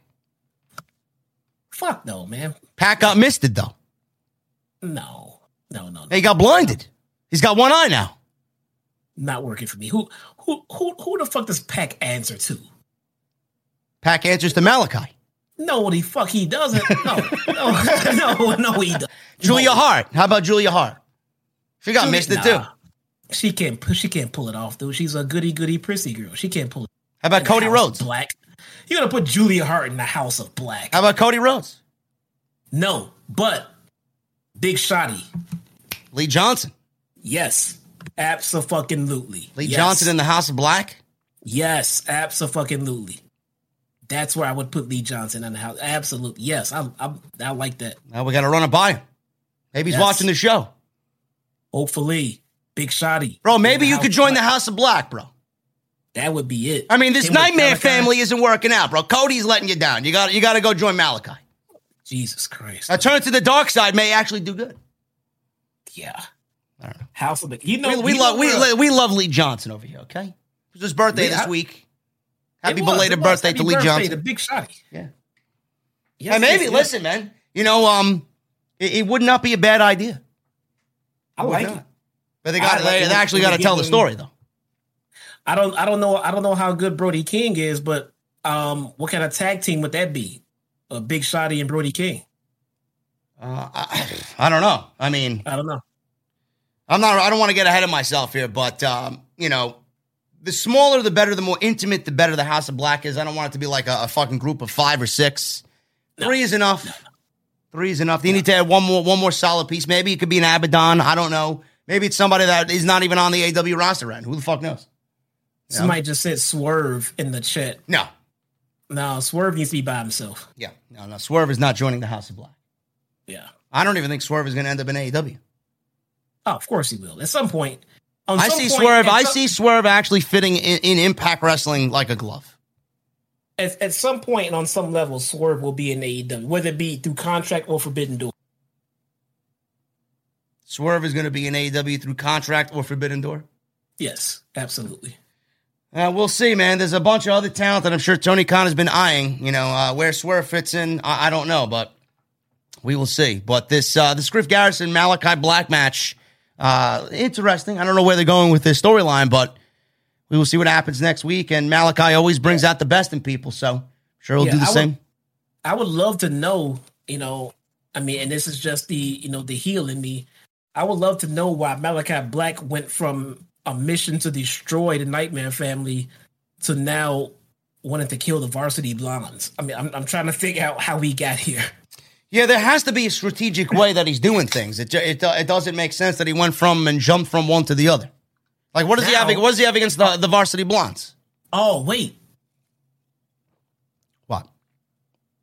The Varsity Blondes. What about him? House of Black. You want them in the House of Black? Yeah. Why? Yeah. Because it will give them a consistent storyline to get into on Wednesday instead of being stuck on Dark every fucking week. And neither one of them are the best on the microphones, and they can both learn from working under Malachi. I would like that one. What about Danhausen? Danhausen is a gimmick all by his own. That guy, let me tell you how good Danhausen is. I've never seen a single fucking match of his at all, and I can't wait to see this guy in the How about Tony Khan signs Top Dollar and puts him in House of Black? That's buried. Done. Elias, no. I'm just naming people now. I know. That's not. But Elias is not a wrestler. Top Dollar is blackballed from the industry. The Varsity Blondes seem like the polar opposite of what someone in the House of Black would be. So I can see him trying to get rid of Julia so he can convert Griff and Bryan Pillman. Maybe that's why he's going after the Varsity Blondes. He's recruiting. It could be. I mean, they need to tell that story then. They need to. Maybe we're getting there. He already got rid of Julia, and now we got Griff fiery and pissed off, and he's going to come into this match and probably get fucking turned. If there's one thing we've learned about Malachi, he knows how to handle his character. He knows where he wants to take it. So if there's something that's going on, I'm going to put my trust in him to tell the story because he's done a fantastic job so far. Yeah, I can't believe I didn't see it at first. I think that's where he's going. I think he's going to recruit the Varsity Blondes into the House of Black, and that could work. That could fucking work. This goody-goody cheerleader, high school, team guy. No, that gets lame. And this could be the polar opposite of the gimmick they were doing, and it would make sense. Or maybe he takes Julia with them. But I think he gets rid of her and takes those two into the House of Black. We'll see what happens. I would not be against that. So we'll see. We got a vignette about Hook's in-ring debut on Rampage last week that people are still talking about. There's a lot of hookers in the venue. Not those type of hookers, okay? I'm not running a fucking sex shop here, but there's a lot of Hook fans in the chat, Jesse. And listen to this. A little statistic for you. CM Punk's t-shirt is no longer number one on Pro Wrestling Tees. First time since August, bro. Guess who's number one? Hook. Hook is number one. You believe that? Bro, why was Hook not on my TV tonight? I don't know. That's why I'm pissed off. Hook was not on TV. There's no Hook on fucking TV tonight. I don't know, man. Hook's got to be special. He's got to be a special character. You can't show him off every week. There better be some Hook on my TV by next week, or we're gonna have issues, bro. Well, listen, Taz is very happy, man. Taz is like a proud pop over there, rightfully so. He should be, man. His son got over it in one fucking match, and it's not because of the match itself. It's because the way that him and TK planned his journey through AEW so far. That year or so of sitting to the side and just taking it all in. Do you know Hook and the presentation of Hook from how he was presented, his entrance, his gear, his music was all Hook and his idea? And Tony Khan allowed him to just go out there and just imagine himself as an AEW superstar? I'd make that one better for you. Do you know who trained Hook? Who trained Hook? Outside of his father, obviously. Well, his father, but he was trained in the Nightmare Factory. There you go. So is it really Team Taz that's creating assassins, bro, or is it Dustin and QT? AEW. AEW creating assassins, bro. But yeah, Taz put his son's career in the hands of Cody and the Nightmare Factory, and they did not let him down. You know who I think, speaking of, bro, I don't want to cut you off, but you know who would be good for the House of Black? Eric Rowan. Oh, yeah. Eric Redbeard. Yeah. Oh, fuck yeah. That will work. Absolutely. Bring him in. Or are they saving him to bring in Wyndham? Maybe. I don't know. I don't know what the hell's going on. Yes, Wyndham is not joining the House of Black, folks. No. Come on. No. That doesn't make any sense at all. You got two leaders clashing there. Doesn't work. Yeah, I don't know if it was Cody personally or if it was Dustin or QT or any other trainers back there, but yeah, it was a Nightmare Factory Hook where he is in the ring, man. Listen, man, whoever trained him did a fantastic job. I don't know how old he was. He 19, 20 years old he is, Hook? I don't know. I mean, but he came off like he was doing this for years. I mean, he went out there. Yes, it was against Fuego, but he looked smooth. And not many people. I mean, you got people that are in there after years of training and years on TV, and they're still not smooth. Yeah. I see the people online, screaming, "Oh, all this match is nothing." And this. First off, some people just don't like to see anyone happy on social media. So the second they found someone to get behind and to kind of, we're giving this guy a lot of fanfare and everything, but we're getting behind the kid instead of burying him, which is better, so they're getting behind him. It is just one match. He has tons of flaws in that match. But from his experience and for his first match in that spot he was in, as far as I'm concerned, there were none. There was no flaws because he handled that as fine as you could have asked. Of course it wasn't perfect, but what I saw was raw talent. I'm looking at what I saw on Friday, and I'm thinking about what that's going to be in 3 years, 4 years, 5 years, and I'm looking at a star. That's how I look at people. I'm not going to look at him and say, put the titles on him. I'm going to look at him and say, after a few years of seasoning, they got another star. Yeah, you know what people were complaining about, bro? They were like, "Oh, Hook looks, he's too small. He looks like, I don't know. I don't remember the terminology that people were using on social media that, he looked like a child out there. He is a child. He's still fucking, he's 22 years old. But if you're talking about, yeah, he is. And he could probably kick these people. He could probably kick these fucking people's asses any day of the week. But, he's 22 years old, and he is on his way to being that good, like Jesse said, in 3 or 4 years. And I said this on social media last week when I talked about it. We may be looking at the fifth pillar, bro. Yeah. This is too small. The guy is ripped to shit. He's ripped like fucking Finn Balor. Yeah. Look, the guy looks fucking great. 22. He at 22 years old, with the raw talent that we saw on Friday, there is nothing to do for him but the guy was trending over the fucking show last week.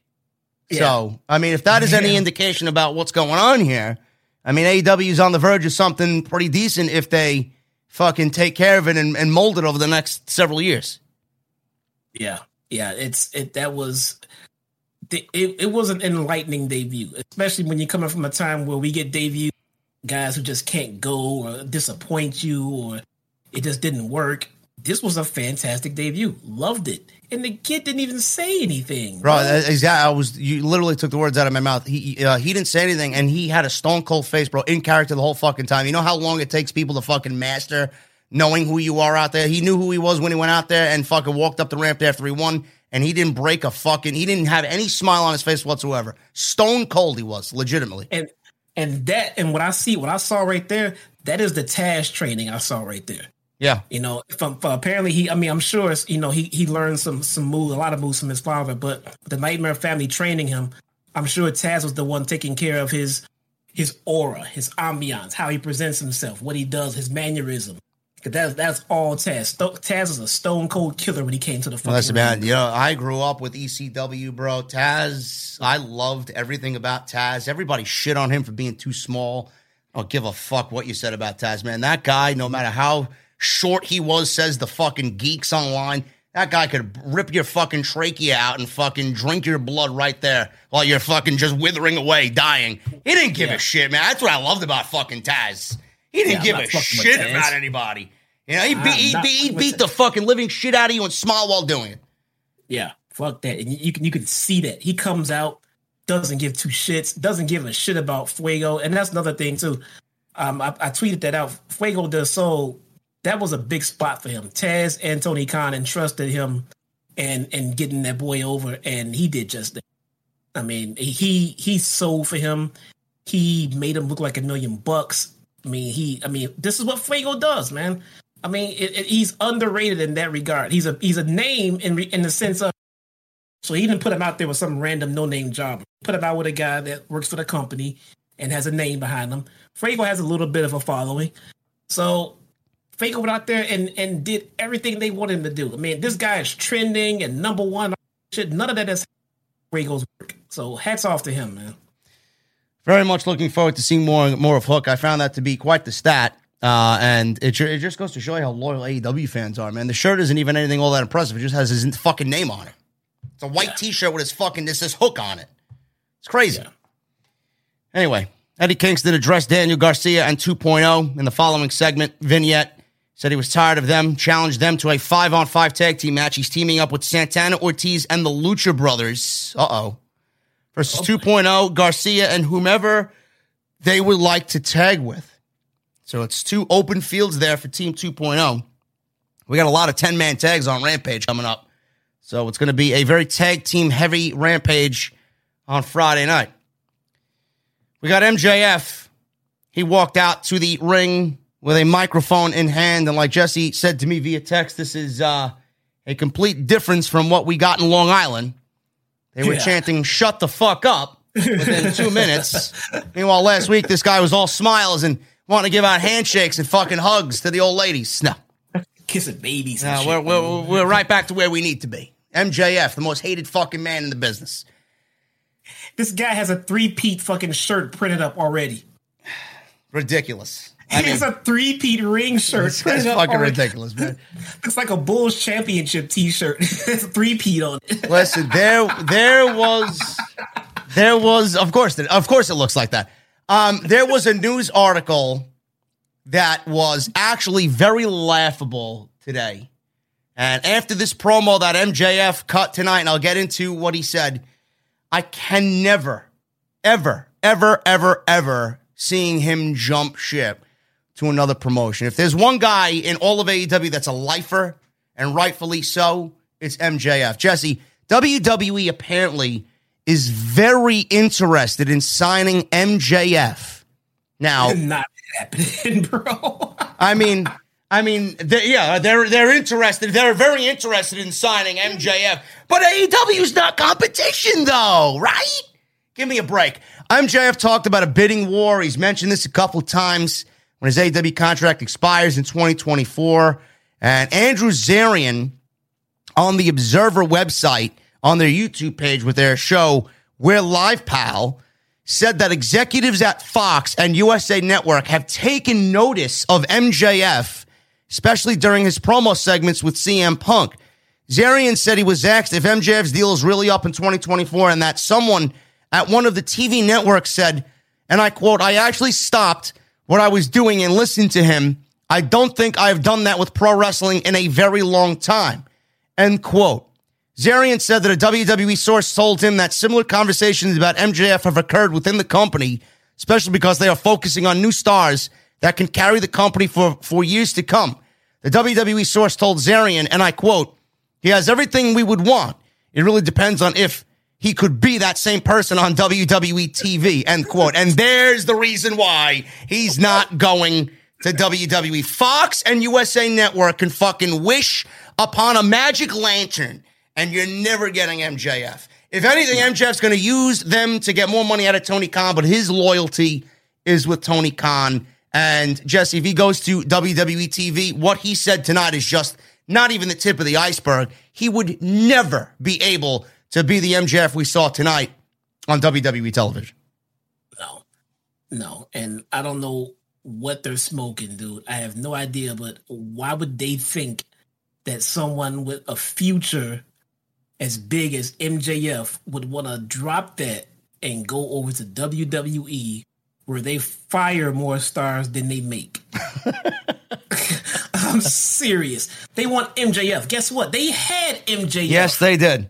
MJF actually put in a submission for what was that show? Breaking Ground or Tough Enough? Didn't they do a Tough Enough thing? They passed on him. passed on him.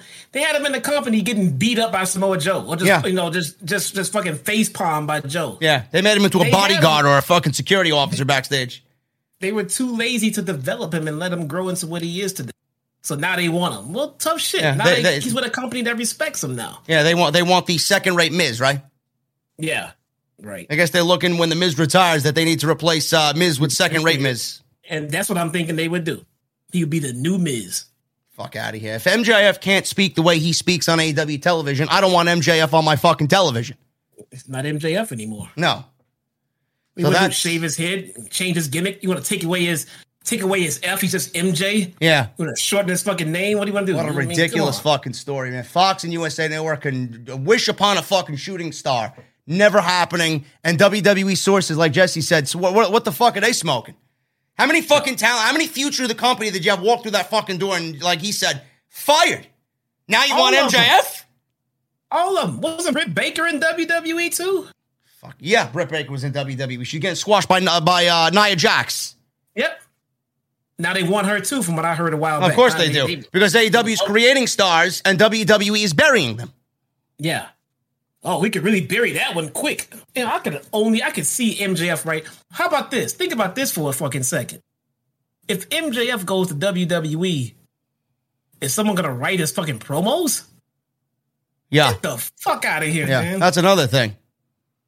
Yeah, Vince loves to micromanage everything, and Bruce Pritchard loves to fucking micromanage everything like Vince McMahon because he can't fucking think for himself. MJF's going to be a scripted promo? Yeah, scripted. Gotta change the name. Can't be Jacob. Can't be Jacob Freeman because Glenn Jacobs was here. Kane was here. Can't be. They'll fuck him MJF up. Yeah. AEW's not competition, though. No, it's not competition. Anyway, MJF walked out with a microphone in hand. He called this place, Texas, a dump. Fans chanted, "You suck." MJF said, "Hey, Texas, your daughter swallows." Yeah, I'm sure this is going to be great for Fox, right? I'm sure he'll be able to get away with that on Fox. Hey, Roman said missionary. Yeah, and then they took it out of the YouTube clip, didn't they? They took it away. Yeah, they did. He said maybe they'd love him if he was more like them, anti-education and pro-incest. Yeah, this is going to sound great on USA Network, though, right? Sure thing. He told them to keep their redneck mouths shut while he holds the microphone. He then addressed CM Punk. He said Punk accused him of going after low-hanging fruit, but Punk could only come up with digs at the local sports teams for 10 straight minutes. So highbrowsy, I don't know how you think about this stuff. MJF says he didn't realize that having a winning streak in underwhelming matches against underwhelming opponents made him a world title contender. I thought that just made you the new Ryback, he says. Oh, my goodness. And now Ryback is trending now. Yes, of course. And now Ryback's going to put more polls on social media asking if he should come back to pro wrestling because he was mentioned on Dynamite. Fuck out of here, dude. He says he's not going. What happened? Just MJF or Punk just mentioning your name gets you trending worldwide. Yeah. Watch WWE bring Ryback back now on Monday Night Raw. Yeah. Oh, Ryback is popular. Yeah, good. Take Ryback. Yeah, Bruce, go get Ryback. Perfect. He says he's not going to stand there like Punk does and pretend he cares about the younger talent. He said he was born in 1996. I'm the only top talent that's young that matters. And he said he's about to be a 3-time Dynamite Diamond Ring champion. He said Dante has the charisma and verbal ability of Helen Keller on Quaaludes. Is that what he said? Quaaludes. Yeah, I'm sure that's going to go well on Fox as well, too, right? But he can beat him with a headlock takeover. Shivani says he's a pimple on the ass of professional wrestling. Had to throw that in there. Anyway, we got... so good. MJF versus Dante Martin. This was the main event for this evening. The match was fine. Very good main event between two bright, young stars in AEW. MJF had a side headlock takeover right away for a near fall, so we went right for the side headlock into the pin, trying to beat Dante Martin quickly with it. Dante then used his quickness with MJF and hit a wild rolling 450 knee drop. He wanted to do a springboard, but MJF rolled to the floor, avoided a dive. MJF then tried to catch Dante upon coming back into the ring, but Dante had that scouted. He went for a double springboard moonsault, but MJF countered it, sent Dante all the way into the barricade on the floor. We go to commercial break, and MJF was in control. Dante turns a powerbomb attempt after we get back from commercial break into a victory roll for 2. MJF then hit the powerbomb and stacked Dante up using the ropes as leverage, but the referee saw the illegal pin here and stopped the count. Dante was then placed on the top rope. He came back with a missile dropkick, started his babyface comeback. He backflipped to avoid a tackle and then hit a crazy dive on MJF to the floor, followed by another crazy tope con hero over the top turnbuckle, followed by another dive over the top rope. Then he hit this ridiculous shooting star press springboard on MJF out to the floor. Just an incredible sequence. Dante's got some incredible sequences with his high-flying moves. And the funny thing is, Jesse, when he does these spots back to back to back with all these ridiculous, moonsaults and dives and springboards and shooting stars, he does it so fluidly, man. He hardly ever has a misstep with these things. He really is, I don't want to say he's on the level of Ray Phoenix, but he's just fucking breathtaking when he does it. Nobody's on the level of nobody, I know. But it was just an incredible sequence. Then we get back in the ring. Dante was bringing the fight to MJF, raining down strikes in the corner before rolling MJF up multiple times for a couple of near falls. MJF surprised Dante out of nowhere with the side headlock takeover. He went right back to that. They traded more cradles. Dante hit a side headlock takeover of his own for a near fall. MJF powered out, hit a beautiful Liger bomb for another near fall. Dante hit his double springboard moonsault, but Ricky Starks ran down to break up the pin. MJF then locked on the Salt of the Earth to win the match, submit Dante Martin, and win the Dynamite Diamond Ring for a third time. After the match, FTR came out to celebrate with MJF. Lights went out, and Sting and Darby Allin showed up. They brawled. MJF, obviously with FTR, took over with the numbers advantage. Out comes CM Punk. Punk ran out with Sting's baseball bat, and they ran off the pinnacle. And before the show ended, we got the announcement of a 6-man tag. CM Punk, Sting, and Darby Allin versus MJF and FTR next week in the main event of the Holiday Bash episode of Dynamite. Should be a great 6-man tag, and that's the way Dynamite went off the air. Right outcome, Jesse. Not really surprising with MJF becoming a 3-time winner. And I like the slow build that we're getting towards Punk and MJF. Probably going to happen at Revolution. But if you're going to throw in these types of matches in between, man, I got no complaints at all. Yeah, no, it was fucking great. I like the matchup because either one of these guys is a believable winner. We know how high they are on Dante Martin. Yeah. So him winning that title would not have been too much of a surprise to anybody. But at the end of the day, yeah, it needs to be MJF.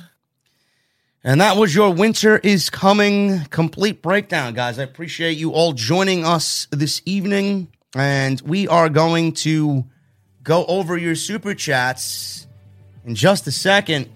So if you guys want to get them on in, you guys can still get them on in. We're going to read through them all. Also, tip your bartender because Issa clearly needs some fucking clothes. Why don't you shut your mouth, okay? No, fuck that. She can't be fucking posting naked pictures on the. Why do you think she's hired, bro? Okay, you think I hire unattractive women to be here? Wait, first off, I hired her for her skills and her brain. I hired her because she makes a good sex on the beach. Oh, come on, man. See, this is why you get banned, everybody. Nobody's banning me, bro. I ain't going nowhere. Anyway, listen, we got a couple of bombs in the super chat. Get them on in. We're going to hang out right now, man. Have some cold beverages. Hit that thumbs up. We're over 1,000. Great. Thank you guys very much. I appreciate it, even though I'm under the weather for the last 48 hours. Make sure you guys hit that thumbs up. It'll make me feel better. Let's try for 1250 on the likes for tonight's AEW Winter is Coming post show. Make sure you guys follow us on social media. I'm JD from NY on Twitter and YouTube. Instagram. JD from NY206. Go follow Jesse on Twitter if you guys want to. You see his @ right there on the screen. Make sure you guys also go hit that subscribe button and continue to join and become VIPs here on Off the Script. Let's start at the top. We got Jake Coyle with a $10 UK super chat. Monday Night Raw made JD sick, but AEW Dynamite is the cure. Normally it is, man. Also, a hot cup of tea, some sleep, and, no Monday Night Raw. Monday Night Raw, I think, really put me into a really, really sickly state, to be quite honest with you. We got Ryan Heisler with 2 $1.99 Super Chats. Just received Magic Spoon. Thanks for the code, man. It's funny, I am not even sponsored by them anymore, and the code still works. It's great. Enjoy your cereal, Ryan. It's really good stuff. Nobody does it better. I'll take a PB whiskey. Yeah, just go ask Issa. She's pouring the peanut butter whiskey all night. With clothes on. With clothes on, hopefully. With clothes on, yes. Yes. But I don't think anybody would complain if there was less clothing, right? Probably not. Okay. Michelle Moran with a $2 Super Chat. Awesome match with Paige and Bryan. Rematch at Battle of the Belts. Possibly. Or maybe Revolution. We don't know. But a Battle of the Belts is going to be 2 hours. You want your major championship, your number one championship on the show being defended. So I could absolutely see it.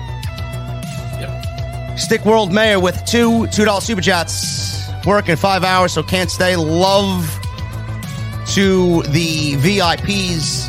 Almost forgot to say, suck it, geeks. Hashtag OTS for life. Thank you, Stick World Mayor. I appreciate you, bro. As always.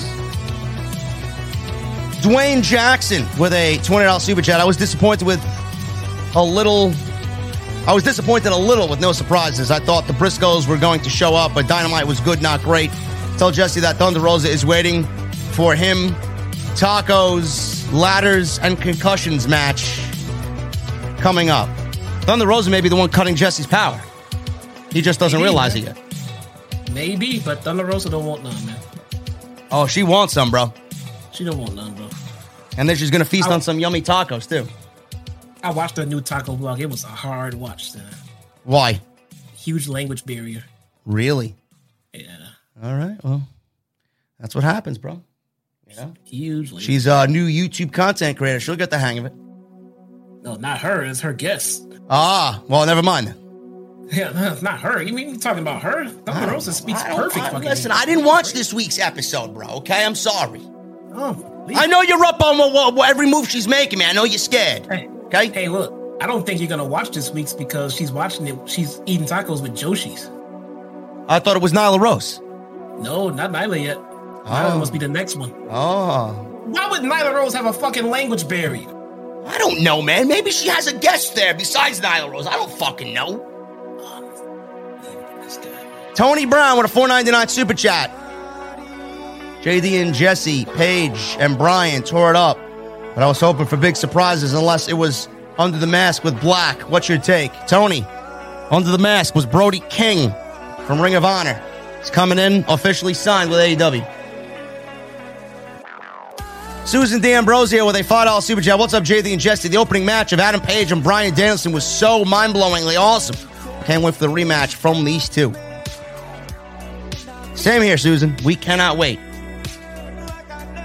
Hologram with a $5 Super Chat. Kevin Kevin Owens. Ha ha ha ha. Oh my goodness, man. Titus Catering must be the Garden of Eden. Seriously, what a buffoon. OTS for life. No, not a buffoon, bro. Listen, man, it's that good from what I hear, bro. Titus Catering is delicious, man. That could have been the deal breaker right there. Man, how are you going to turn down Titus Weekly Catering? Owens knows. Hopefully he doesn't find himself there too much. He was smart. He knows his value, guys. Just for this one, let's wait it out and see. He's been to the top. He's been Universal Champion all around. They've used him at the top. Let's see if they keep him at the top. Let's see. Alexis Naranjo with a $5 Super Chat. Winter is coming. Looks like she was faking it. I don't know what that means or what you're implying, but... I thought that was the comment of the night. Really? Yeah, that was actually pretty damn good. All right, Jesse says you got comment of the night so far, Alexis. I popped for that one. Everybody thought winter was coming. Turns out she's kind of faked it, man. We got Robert Hall, 11-month VIP. Thank you, Robert Hall. Feed me Ryback, LOL. Freebird, 5-month VIP. Great show. We got an Iron Man match for free. Yes, it was an incredible match. Possible match of the year right there. Jen House, VIP for 2 months. She says OTS for life. Running the Ropes Wrestling Podcast becomes a new member. Bro, what are you drinking tonight, man? East is serving it up behind the bar. She'll take a sex on the beach, though, if you want a tip. Spirit of the Wolf with a $5 super chat. Hey, King, you dropped this crown. Thank you, bro. Maybe I should go buy myself a fake crown. It'll look better than Xavier's. Tenario128, $10 super chat. What's going on, JD? Found more AEW figures at my local Walmart. Just added the Lucha Brothers to my collection. Man, I haven't seen an AEW figure in any Walmart since they fucking came out. The only ones I have 2 AEW figures, and they're on my shelf right here. I got MJF and John Moxley. That's all I got. And they were given to me as gifts. I saw some in GameStop today. I saw, I saw Britt Baker. I saw Dustin. Somebody else too. I saw three. I forget who the third one was. Yeah, I saw something in GameStop today.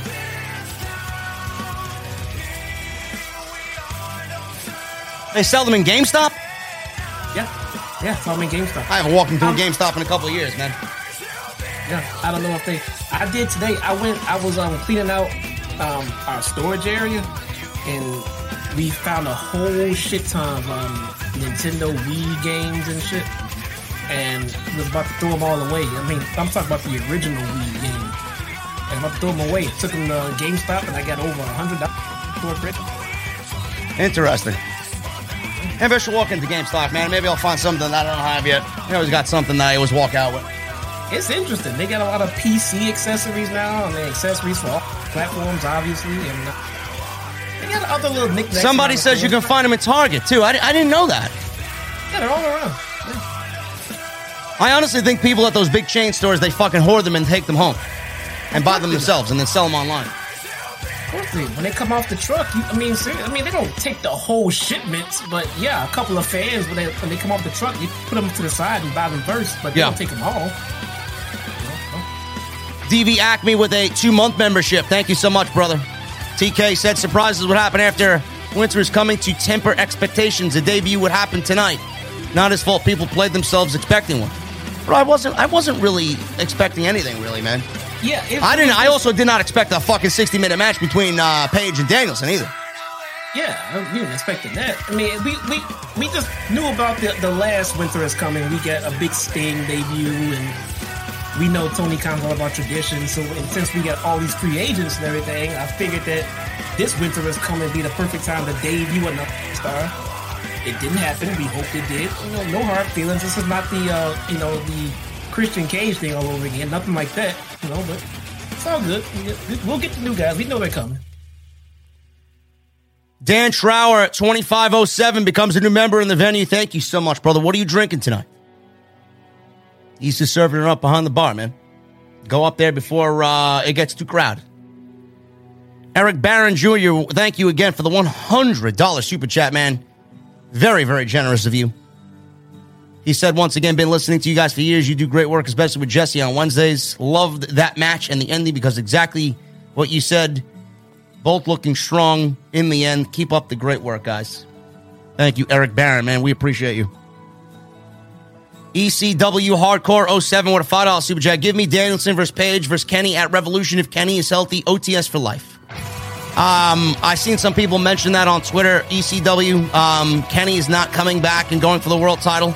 I think he's going to have bigger plans and story in place when the Elite kind of has internal problems. And I think by that time, MJF is going to be world champion. So yes, they got to take care of house business when Kenny comes back. Yeah. J Ray with a $5 super chat. Hangman vs. Danielson was fire. The finish was great. It keeps both guys strong. For the geeks on Twitter, AEW does long-term booking. This is not WWE. You called it, J Ray. The geeks don't know any better. DV Acme with a $5 super chat. A draw happens in combat sports like boxing or MMA, and the rematch is guaranteed precisely cause it still is not proven who the better man is. Yes, I don't mind a draw, man, as long as you don't overdo it. Yeah, and then this sets up for Paige to beat Bryan, and Bryan will suffer nothing by losing. Because look at what he did tonight. Everything is going to matter when he loses that match. It's not going to harm him in any way when he loses to Paige. Yeah, and let's just clarify this for the clip happy junkies out there, man. The draw is okay once in a while. Nobody is sitting here saying that we want to see a whole bunch of draws, and if AEW does draws, it's okay. And if no one is saying any of that shit. We're just saying that 5 draws over 2.5 years, no fucking big deal. No big deal whatsoever. Issa in the chat says she just hit 15,000 subscribers on Twitter, on YouTube. There we go. Congrats. There you go. That's fucking awesome. That's awesome. Here's to the next 15,000. Yeezus with a $9.99 super chat. Felt like a pay-per-view with that open. Yes, it absolutely felt like a pay-per-view. Everything about that match felt like a pay-per-view main event. Crowd was into it for all 60 minutes. They were all standing up at one point. What an awesome show. TK swerved us by expecting a debut tonight. Can't wait for what's to come in AEW. We got a great show tonight, man. Don't let anybody tell you otherwise. Carmela Diaz. Thank you once again for the $99 super chat. Why is Al Snow saying AEW ruined Bryan Danielson? Because Al Snow needed more head, apparently. Go clip it and send it to him. Go ahead. J. Ray with a $10 super chat. Kevin Owens re-signing with WWE is highly disappointing. I really wanted to see him in AEW. I think he would have been great, but I always respect a man doing what's best for his family financially. Listen, man, there's always that disappointed side, that fan side, where we want to see somebody go somewhere else because we know exactly what's to come or how he's been treated in WWE. But if he made his decision for his family and he wants to stay another couple years and really make those big bucks to support his family financially and then end his career with his friends, who's to say anything? He's going to do what he wants, what he thinks is best. And this is not the end. AEW isn't going anywhere. If Kevin Owens wants to go to AEW, he can certainly go to AEW whenever he ends his WWE run. Tony Khan's got so many options out there that Kevin Owens may have gotten lost in the shuffle. Really. It's possible. You got a Keith Lee out there. You got Adam Cole there. Johnny Gargano's out there, right? Who's to say he doesn't bring in Cross? There's so many guys. Like, you can't put everybody on TV. We're getting to a point where AEW may need 3 weekly shows. It's ridiculous. They need more shows. They have an abundance of talent, and they can fill all of these shows. Think about all the people we have not seen this week. We had a 1-hour Iron Man match. Yeah. That's a lot of talent that did not get on the show. I don't mind that either. I don't want everybody to be featured every week. Not every week, no. Bucks, Adam Cole, Jurassic Express, Andrade. What the fuck are all these guys? I know. They'll be waiting for us next week. And look at how AEW handles it. I mean, they did vignettes for the Bucks and the Super Click, right? They did vignettes for Black and debuted Brody King. We got an Eddie Kingston promo. I mean, they still feature some of their top-tier talent on the show. They don't need to wrestle every week, but you know who they are. They're there. They're featured in some way. That's awesome. Jay, right, thank you for the $10, man. Golden Boy with a $10 super chat. People complaining about the finish are blind. It's a long-term booking. Best decision by far. I mean, you are the same people that cheered that Belair lost in seconds. JD and Jesse, who better? Send hookers. Gotta send hook, bro. Those fucking hookers, man. You guys are crazy. Jay Ray, again, I'm sorry, Jesse. Somebody asked me about Johnny Gargano's comments. He said that Io Shirai was one of the, if not the best wrestler in the world. He was asking me about his comments. What are you asking me? I have to take no fucking lies here, bro. I mean, if Johnny Gargano is saying it and he's one of the best wrestlers on the planet, then you probably know it's factually correct. Hey, Io has always been amazing. Yeah, she's too good for WWE. But Johnny Gargano also mentioned that he loved to wrestle Kenny Omega. And the fact that he started a Twitch channel and a YouTube channel and opened up his pro wrestling tee shop with designs that have already looked like they've been in the works for weeks now, you kind of know where he's going. Yeah, he might be in that box. Yeah. Jay Ray, thank you so much, man. Golden Boy, thank you so much, bro. Jay Ray with another $5 super chat. I really hated for everyone to be disappointed, but I told you guys that Wyndham wasn't debuting at Winter is Coming. He will debut at Revolution. Okay, anything else you want to tell us so we know? Just tell us everything. Yeah, man. You know it all. Spoil it all, bro. You know everything. As long as Wyndham is happy and healthy, man. I don't give a fuck when he shows up. I don't care if he's happy. Get your ass. Be happy in AEW. That's what I would. Yeah. Zach JD with a $4.99 super chat. Anyone else ready to watch AEW show? WWE had to write a watchable holiday show. JD and Jesse. What do you see Wyndham doing first? Again, Zach, we don't care. As long as he ends up in All Elite Wrestling. We don't know what kind of gimmick he plans on showing up here. We have none. This is one of the best creative minds in pro wrestling, probably of all time.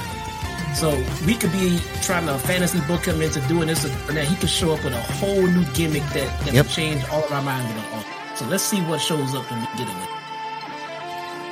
J Ray with a $5 super chat. I just got a lot of heat online for saying AEW is professional wrestling, not sports entertainment. Who did you upset? Bruce Pritchard?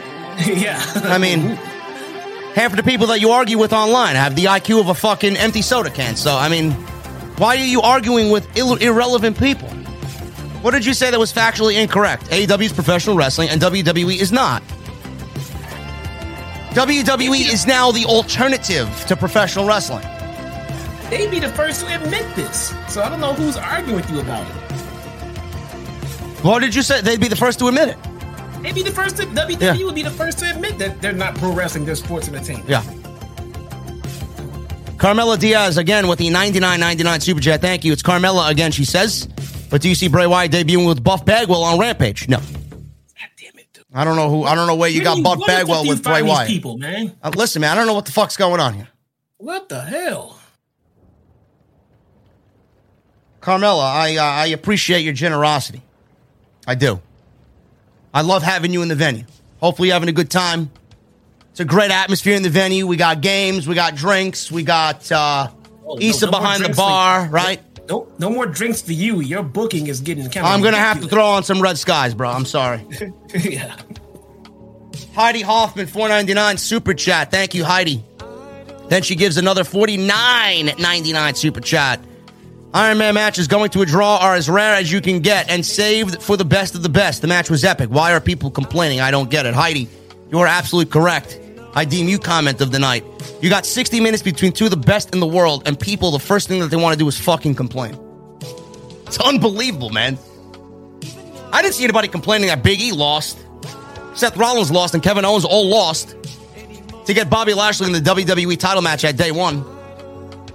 People have to watch the show to complain.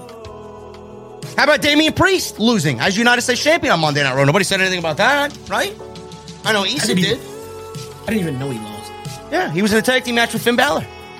Oh, that's right. And Balor got pinned. What about Rhea Ripley losing in 46 seconds? Did anybody complain about that? Didn't Balor get pinned by Dolph Ziggler? Yes. What the fuck? Yes. So stop your fucking bitching and moaning. God. Why do I even try anymore to give you guys the fucking logic behind things, man? Seriously.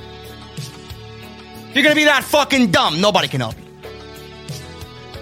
Heidi, thank you so much. J Ray with a $5 super chat. JD and Jesse, you guys can only protect one moment. The other is erased from history forever. Austin 316 being born or the NWO being formed? Austin 316. I would probably go with that as well. Oh, well, you're protecting that, right? Everybody in the NWO, when it formed, they already had major highlights in their career. Yeah. They already had a chance to get over it, and most of them did get over it. NWO, fuck, we know that. I'm not saying it was weak, but Without Austin 316, he never would have got over. We never would have had anything Stone Cold. So, I agree. I'm erasing the NWO. I'm keeping Austin 316. Frank Sand with a Canadian $2 super chat. Do you know DeWay? I don't know DeWay. What is that? That a Gargano Candace thing? No, he says D-A, way, W-A-E. Is this some new rap album I should listen to? Or some new rapper or something? I don't know. DeWay? No, not that I know of, no. I don't know. Thank you, Frank San. What are they doing up in Canada, bro? You all right? Bradley Robinette with a $1.99 super chat. Vince ends more careers than COVID sign on AEW. Yes, that was the real winner during that championship match. Love that sign. Michael McFarland with a $1.99 super chat. I think Wyndham makes sense for the House of Black. No, he does not. No, he does not. It makes zero sense. The Undertaker with a $2 super chat. Proud of Malachi for starting his own ministry. Yeah, that basically. Kinda, yeah. That, and you know what? That's a good way to think about it. If you're trying to book that faction, Undertaker, you get a bunch of guys who are not great in the mic, but can do it in the ring. That wasn't quite this deal for the ministry, but whatever. But yeah, you don't want a personality like Wyndham. You don't want Wyndham confined into one group and he's not even the leader of it. That's not gonna fucking work. Well, hopefully we see Malachi crucify Julia Hart on AEW Dynamite. I'd love to see that. Yeah. Sacrificer. Sal Rex just texted me, DeWay is a old meme about African Knuckles from Sonic. What the fuck is I have no idea, Knuckles? bro. Sonic characters? I'm looking at it now. Yeah. And I still don't know what the fuck this is. I've never seen this meme before, ever. Maybe I'm old. I don't know. I know Sonic. I know Knuckles. I don't know this meme. Jedi Joker 93 with a $5 super chat. Since I'm sending you a $5 super chat, does that make me a $5 hooker? Hashtag sending hook. Good point. Listen, man, you can be whatever you want, man. $5 hooker, a $20 hooker, a $1.99 hooker. It doesn't matter to me. Everybody in the venue's a hooker, bro. So did they bring Hook out with a stable of women? No. We don't want to make him into the Godfather. It can be his hookers, bro. I know, well. I don't think Taz would allow that. The Lord of Hats. What is this, my second account? $5 super chat. Fifth pillar, come on.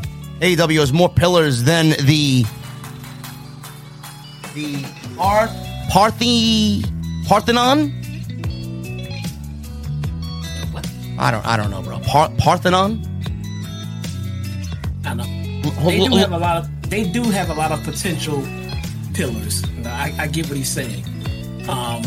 But someone with as much potential and youth as Hook is the reason he's put in that pillar discussion. That's why. I mean, he's very young, very raw, and he's gonna be there for life. Barring something major go wrong. So I see him as a pillar as well. I see Britt Baker as a pillar. I do see Britt Baker as a pillar. I think there's 6 fucking pillars right now in AEW. Heidi Hoffman with a $4.99 super chat. Roman, take notes on MJF and CM Punk, two top 2 heels in modern history. Who is? MJF and CM Punk. Punk is a heel now? I don't think she means now, but I think overall, when he did play a heel. No. I mean, it's not taking from his heel run, but not the best of all time. No. And listen, Roman's a good heel. It's just WWE's booking of Roman's title run has reached fucking selfish levels. That's all it is. They're not really sharing the wealth there. Yeah. I mean, I haven't watched it consistently, but I know the feuds that he's in, and it just looks like they're opponents. So they just stuck him with Brock. Marco Stunt and Joey Janela are pillars too. Kreese, what the fuck are you talking about, bro? Get the fuck out of here. Jade Cargill is a 5th pillar. Jade Cargill could be a pillar, but she's nowhere near that right now. She's as stiff as a pillar in the ring when she yeah. Willie Martin with $5 super chat. Super Elite are down a man 5-4 to best friends, so Kyle evens things out. This may be the next Stadium Stampede match. Dude, I'm done seeing Stadium Stampede matches. I think that was done for pandemic specific only. Let's move on. Yes. We don't need any more Stadium Stampedes. People are saying Punk was heel last week. Punk was not heel last week. Long Island was heel last week. Yes. Punk is not a heel. I don't know how you guys can think Punk is a heel. He had fucking people singing his theme music in like 6 seconds tonight. Yeah. No. AEW turned an entire city heel. They were heel. They were cheering MJF, dude. They were the heels. Punk's still babyface. Danny Leonard with a $2.49 in something currency. I don't know what this currency is. I don't know either. No love for Ricky Starks. What's the plan for him moving forward, guys? His reactions are gold, too. I don't know, man. Ricky Starks has all the potential in the world. I don't know. That's actually a good question. I think Ricky Starks just right now falls under that we don't have time for everybody at one time. Yeah. They are featuring so many different feuds and guys right now. But Starks is still on TV. He's doing stuff, he's doing meaningful things. But Starks is going to be in for a big future as well. Look, all these people cannot be stars at one time. This is a good problem to have. And listen, if Hook is going to bring more notoriety to Team Taz, it may actually end up working out for Ricky Starks. You know? Yeah. Yeah, because the end game there could be Hook versus Ricky Starks. Yeah. So that's a promising fucking feud right there. Coiled Phoenix with a $50 super chat. I was a little disappointed when I saw Brody King with Malachi Black because I honestly thought Buddy Murphy was going to debut. Hopefully somewhere down the road we will see Murphy join the House of Black and have them become the Trio's champions. I don't mind that at all, man. Buddy Matthews now, his name is absolutely fantastic, man. I had the honor and pleasure of calling his match with Malachi at the House of Glory show on Saturday this past weekend. Just fucking great wrestlers, man. Really. Yeah, I can see Matthews in the House of Black. Me too. I would absolutely be all for that. He could be the muscle. Buddy Matthews is so fucking underrated, man. So underappreciated. They did him so bad in WWE. If they give him a stage to do that in AEW, man, sky's the limit for him. Ryan Awesome with a $4.99 super chat. Fun fact, Hook was in MJF's campaign when MJF feuded with Moxley. Campaign. I didn't... Really? That little presidential thing he was doing? Was he in it? I gotta go back. I didn't realize that. Huh? Interesting. Andy Malone with a $5 super chat. Is amazing the look on Sometimes face when they enjoy what they watch versus the alternative. Love the show, and Jesse, watch out for Thunder Rosa. I'm not worried about Thunder fucking Rosa. All right. Yes, man, it's like night and day watching this show over Monday Night Raw. It really is. Wales with a $5 super chat. What was Tony Khan's big announcement tonight? Jesse, thank you for liking my tweet on Brandy's bank account tweet. Made my day. Love you. Stay safe. Brandy and her tweets. Listen. Jesse made this, or brought this to my attention. Brandy Rhodes said something online in regards to someone calling her beautiful, but she's not a real good professional wrestler. And then she took it to the next level and did what everybody else does that is in the professional wrestling industry. They brag about their bank account because of who they are. And this person meant no ill will. They were very respectful, and Brandy Rhodes just treated her like shit. She says, well, Melinda, my bank account sure thinks I am, so I'm going to take the cash over your tweet. No hard feelings? Question mark. I think something a lot of people are not realizing when all the people who are defending her in this is that Brandy Rhodes is the chief brand officer for All Elite Wrestling. She's, in essence, Stephanie McMahon. I mean, I get that she's also in-ring talent. Not very great in-ring talent, but she is in-ring talent. But at the same time, she is a corporate officer. Jesse, I don't know if you watched her match with Angelica Risk. I think her name was. Was Brandy good? No, man. Okay, there you go. Brandy Rhodes is not a good professional wrestler, man. I'm sorry. She is not. I mean, she is not. And I don't know why, or if she even got like offended by it, but just get better. I mean, you know, or don't respond to it at all, or say, you know, hey, I'm working on it. What do you want me to do? The thing is, she's an officer of the company. I mean, and she's disrespecting someone who who likely spends their hard-earned money for people like her to perform. So, take it on the chin. You're a public figure. Take it on the chin, ignore it, or be a little bit more respectful about it, rather than, hey, I got money. Well, you have money because people like us spend money on your company. Yeah. So don't be an asshole, you know? Yeah. Brandy went and took the low road on that one. Very disappointed to see that, but it is what it is. I don't think that's the proper behavior for the chief brand officer for your women's division, but what the fuck do I know? And then people are saying, oh, well, she's a heel. No, that's Brandy. That's Brandy in real life. That's Brandy Rhodes. That's not fucking character Brandy Rhodes. Exactly. That's just Brandy right there. That's not a heel anything. Wales. The big announcement tonight, I think, was CM Punk wrestling next week and teaming up with Sting. I mean, I thought Tony Khan was going to have an announcement about the Owen Hart tournament as well, but that did not happen. So. Yeah, I'm with him. I wasn't too clear what the big announcement was either. They're good for doing it. They'll say Tony Khan has an announcement, then they'll put it through commentators. No, I want to see Tony Khan come out and make a fucking announcement. Yeah. Instead. Yeah, me too. You know, so. Joey Clemenza with a $5 super chat. Another excellent OTS, JD. Looking forward to more AEW and OTS in 2022. Get Jesse on Rose's taco vlog. Jesse wants to make his way out to the East Coast, or if I'm in Chicago again. Maybe she comes. We'll make a little Walking Dead minor appearance, man. We'll be walking in the background, eating some tacos. Hey, yeah, I'll do it if you come with me. I don't feel safe. Or maybe I could set something up where Jesse's eating Taco Bell, which is fake Mexican food, and Thunder Rosa can kick him in the midsection and DDT him right there. Taco Bell is not even fake Mexican. No. Ultra. It's just American food. I don't know what the fuck it is, man. I haven't had Taco Bell in fucking decades. Ultra Ego Gaming and Trash Talk. $2 super chat. Wyndham and the Briscoes debut as a faction. No. Stop trying to book Wyndham Rotunda, bro.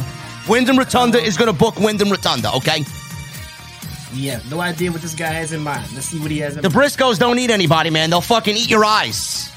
And fucking spit in your face, man. They don't need anybody. You see their promo today? No, I did not. Hey, they fucking got into the camera and told Tony Khan to send them a fucking jet. Said we'll clear out the field. We'll clear out the field so you can land that jet and come pick us up. Oh, jeez. That's so good. Gonna happen. Raging Girl Gamer with a $9.99 super chat. She just sends a emoji of a red glass of or a glass of red wine. Hey, you should not be drinking. Listen, does she need to be flagged at the bar? No? She should have a wristband. How many drinks has she been served so far? 6 glasses of wine. All right, we got to get her out of here. No one Hirsch is going to be telling me fucking Titan is going to be the next AEW World Champion. Fuck out of here. The funny is, Thunder Rosa mentioned Taco Bell in the last Taco Bell. Oh, jeez. She doesn't eat Taco Bell. Fuck no. They kind of laughed at it. The Undertaker with a $5 super chat. He says nothing. The Undertaker is not somebody that is very shy, so I will not say don't be shy. Don't be shy. Marcus Gunn with a $2 super chat. Winter is coming means this is Sting's show. Yeah, Sting showed up again when the lights go out. Yeah. Michael Liege with a $5 super chat. Guys, I saw Lash Legend. Lash Legend wrestle, and she is miles ahead of Jade in the ring. Very athletic and great ring presence. Where the fuck did you see her wrestle? Were you there live? Lash Legend is terrible. The gimmick sucks. So if she's good in the ring, I'll wait and I'll be my own judge of that. I don't even know who she is. Keep it that way. DV Acme. Is she in NXT? Yeah. Okay, I had no idea who she is. I mean, why would you? I have no idea who she is. DV Acme, $5 super chat. 2 Christmas themed shows next week. Debuts on those would be thematically perfect. AEW is giving us our presents for being on the nice list this year. There'll be Kyle O'Reilly debuting next week. Hollywood Guy with a $5 super chat. Do you think Pillman's hesitation is a sign that he will turn on Griff and go to the House of Black? I don't think so. Griff Garrison by himself doesn't really sound good to me, bro. Yeah, I wouldn't separate those two. Griff and Pillman have got a little chemistry going on. I wouldn't break up those two in any way. John Robel, 23 with a $4.99 super chat, was there in the crowd. The atmosphere was insane. Love the podcast, JD. Thank you, John. AEW always has that great atmosphere, man. Glad you enjoyed yourself. Golden Boy with a $5 super chat. If you build it, they will come. Party on, guys. AEW is the place to be. Enjoy. JD, put it on a shirt. OTS is the best. Don't settle for less. Easily needs to put on the fucking shirt. Hey, it's my fucking rules around here, bro. Shut your mouth. You're gonna get fucking popped for indecent exposure behind the fucking bar. Nobody shut me down, bro. Ham Sand 2000. Actually, no, it's Ham Sand 210. $5 super chat. I had 2 WWE Live tickets in my car. Someone broke in my car and left 4 more.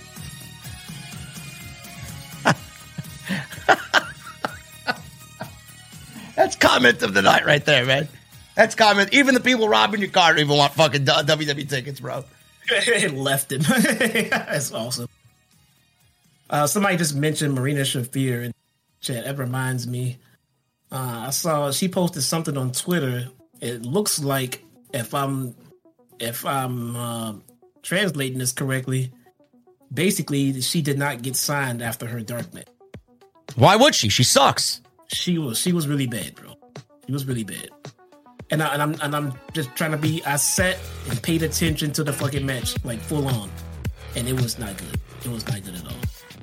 She was in there with Chris Statlander, and Chris Statlander couldn't get anything accomplished with her. I mean, I don't know how your husband is Roderick Strong, and you're not up to speed yet here. You know. Plus, you trained at the Performance Center with Shawn Michaels and Matt Bloom and Sarah Amato and Triple H and William Regal, and what happened? She wasn't even good there. She had an abundance of resources. Maybe she needs to find a new profession. She had resources and motivation. They were in. I mean, WWE. You know, shit on them if you want, but they were highly motivated to get Jessamine and Marina Shafir trained. Wanted to put them, but they just couldn't get there, bro. They are not good. And looking back in retrospect, I'm glad that feud never happened. Yeah. Shakoi with a $2 super chat. Ugandan Knuckles is a meme, Jesse. Go search it up. We did that already, bro. Yeah, still don't get it. MGM Bowling with a $9.99 super chat. What if Butcher, Blade, and Bunny join House of Black, leaving the Hardy family office, of course? I could see that. I could see it happening, but I would like Butcher and Blade to leave HFO and just become a fucking tag team. Yeah. Them and Bunny. That's it. Derek Ingram, 2-month membership. Thank you, bro. Hope the $100 did you good. All my super chats and all my VIPs, Derek, do me good, bro. You signing up for 2 months and staying on for 2 months does me good. Appreciate you all. I appreciate you, Derek. Thank you so much, brother. Barry Goldwater with a $5 super chat. The reason why we care about the ratings so much is because if AEW keeps getting declining ratings, then TNT can pull the deal and cancel the show. Bro, AEW is not going nowhere. No. How many people are factoring DVR into that? You do realize that with all the numbers that come out weekly, how many people watch AEW on DVR and they go back and watch it and the number's over 1 million viewers every week? Does anybody report that? No. I watch Rampage on DVR every week. There you go. Unless it's a live show, if it's a tape show, I watch it in the morning. Look, if I was free to watch it, I would. But that's usually a night I'm doing movie night and I'm not going to start hanging out with them at 7 o'clock and then cut it off at 9. And that's the thing, bro. Brian Alvarez and Dave Meltzer have specifically mentioned this on their show, that on the West Coast, until they go to TBS, Dynamite is airing in California on the West Coast, not at 8 o'clock like it usually was, at a primetime slot. They're airing at 5 p.m., and people are still at work. Yeah, it's a bad spot. That's why people are like, well, how come you don't mention the AEW ratings being down? Because there are legit reasons why they're down. That's a bad spot. Who gives a shit? TNT is happy. Why does anybody want to see them fail? I don't understand this. 2.5 years later, people, they're not going nowhere. Yeah. Hey, I'm looking at a match poster card right now. A match poster card for what? For an indie show at MCW Arena. When is it? December 30th. MCW Pro Wrestling. I don't know where it is, but whatever. But at the very front and center of the card, I'm sending it to you, is Brian Cage. It's good for him. He's finding work. Well, why is he looking for work? How come he's not? I thought maybe he was out for injury. No, he's not hurt. He's just yanked off of fucking TV, bro. Maybe his wife got him in hot water. Who knows? It looks like it. He's taking bookings on the indie scene, and he's not being featured. Not even on Dark. He's not even on Dark. Oh well, he'll learn. Yeah. Barry Goldwater, thank you so much, bro. Noodles to Goat with a $10 super chat. Yo, JD, we got a problem. I told Jesse, light on the pineapple juice with my Malibu, and he used the whole can. Now I can't taste the boo. Can I have Rosa's number so we can get this problem situated? LOL. Bro, Naked Issa's been behind the bar all night. Yeah, Noodles, I don't know about that, man. I don't know who poured extra pineapple juice in your Malibu, bro. Maybe you gotta go take that up with Issa, bro. Maybe Issa made your drink for herself. I don't know. I don't know what's going on back there, people. Like, seriously. I can't have unruly and unsatisfied customers here. I got rage fucking being a raging alcoholic over there on the bar. Come on. Start by putting some damn clothes on. Hey, it's my fucking rules around here, bro. She wants to wear no clothes, she can wear no clothes. Dude, Ryback and Virgil posed for a picture just now. Says a lot about Virgil. True story. I would sign Virgil before I would. Says a lot about Virgil.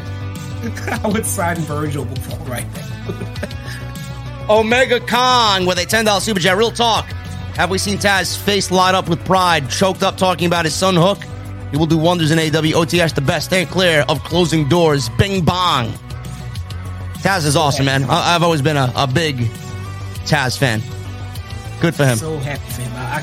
He's right. I could see the joy on that man's face. Wow. So happy. Golden Boy with a $10 super chat. Marco Stunt versus Hornswoggle. Peter Dinklage, special guest referee. Won't be a long match like Paige versus Bryan. Even though I love the decision, it will be a short one. Also, more guys rock on. I don't want Hornswoggle or Marco Stunt on my TV ever again. Issa says, I'm sending my bodyguard to take out Jesse for picking on my freedom to be naked. Bro, you don't want to know. Listen, bro. You don't want to know who her bodyguard is, bro. Bro, well, who? Her fucking or her pocket rat dog? No, not worried about it. No, so you missed her IG story, bro. Yeah, I did. I don't do the gram. But no shoes, no shirt, no fucking service. Or she may be talking about Roman. Not that Roman, but, the furry one. Oh, God. Golden Boy, thank you, bro. Barry Goldwater, another $5 super chat. I swear I can't take Adam Cole seriously when the Young Bucks kiss him. Enough of this. I won't say that last word because I don't want people to clip it and think I'm saying something that's not really being said. Barry, get the fuck out of my chat, bro, okay? Adam Cole is going to be an AEW World Champion. Patience, geek. Get him out of here. You can be a little bit more secure about your own personal section. Get out of here. If Adam Cole wants to be fucking kissed on the cheeks by his best friends while he's engaged to DMD, who the fuck you to tell Adam Cole to do anything, bro? Adam Cole wants to have random butt sex with the Bucks on live TV is fucking quite all right, man. Michael Liege with a $5 super chat. Go to 205 Live and watch the Lash Legend match. She was awesome, and I'm not on drugs. LOL. Yes, you are. You got to be on drugs to watch Lashing Out on NXT Tuesday night. Seriously. You say 205 Live? Yes. Apparently they got women's wrestling on 205 Live now. Wait, they watched 205 Live and they want me to believe they're not on. Yeah, you guys got something wrong with you, man. You guys are watching 205 Live? Come on. Didn't even know it was still on. When does it come on? I don't know. When is it taped? I don't know. Is it taped at the Performance Center? I have no idea. I'm not even fucking. I'm not capping, bro. I thought it was done. I thought that show was canceled. It really should be. Anyway, guys, we're about to get out of here. Jesse has Destiny things to take care of on his PS5. Apparently, he still needs his Gallahorn rocket launcher like a fucking noob. You gonna help me? I still need mine. How do we get it? But we needed a third for the dungeon, man. If you could find a third for the dungeon, we could do it. I almost soloed it today. You almost soloed the dungeon? Almost, yeah. I had to stop to go to my daughter's rehearsal. Oh, jeez. I won't even attempt the solo dungeon, man. I was almost done. Man. Issa, thank you for your work tonight. You did a great job. She didn't even do shit but take her clothes off. Listen, you want to fight you, bro? I don't want to be you if you're getting on Issa and Thunder Rosa's bad side, bro. You got two spicy Latinas here, bro. Don't fucking push your luck, okay? Rules are here for a reason, bro. Come on. Just saying. Anyway, guys, I will see you back on Friday. Hopefully, I am 100% better. You're sitting here for 2.5 hours doesn't do the vocal cords good after not feeling good. But I will see you guys on Friday live for SmackDown and Rampage. Should be a 1,000 likes. 1,000 likes, yes. We got 1,164, guys. Can we get to 1,200? If you guys are in the chat still and have not hit the thumbs up, please do that. Thank you for all the super chats, guys. Thank you for all the love tonight. Appreciate you all. Thank you for the new memberships as well. Hit that subscribe button down below. Turn on the bell for all notifications. And make sure you guys go follow us on social media. I'm JD from NY206. You see, well, you actually don't because Jesse's in the fucking trunk of the vehicle right now. Hurry up. The fucking cops are coming. Hurry up. Let's go. Listen, man, I'm doing the fucking speed limit, okay? It's raining outside, man. We're getting pulled over, bro. I don't have fucking all-wheel drive here, bro, okay? Floor it. Anyway, guys, I need two things from you right now. Number one, I need those guitar emojis. And my VIPs, I need those Mustang emojis in the chat. And then when that guitar solo from Pilot comes on, I need that music on max. I'll see you guys on Friday live on Off the Script for SmackDown and Rampage. I'll see you guys later. I'm running.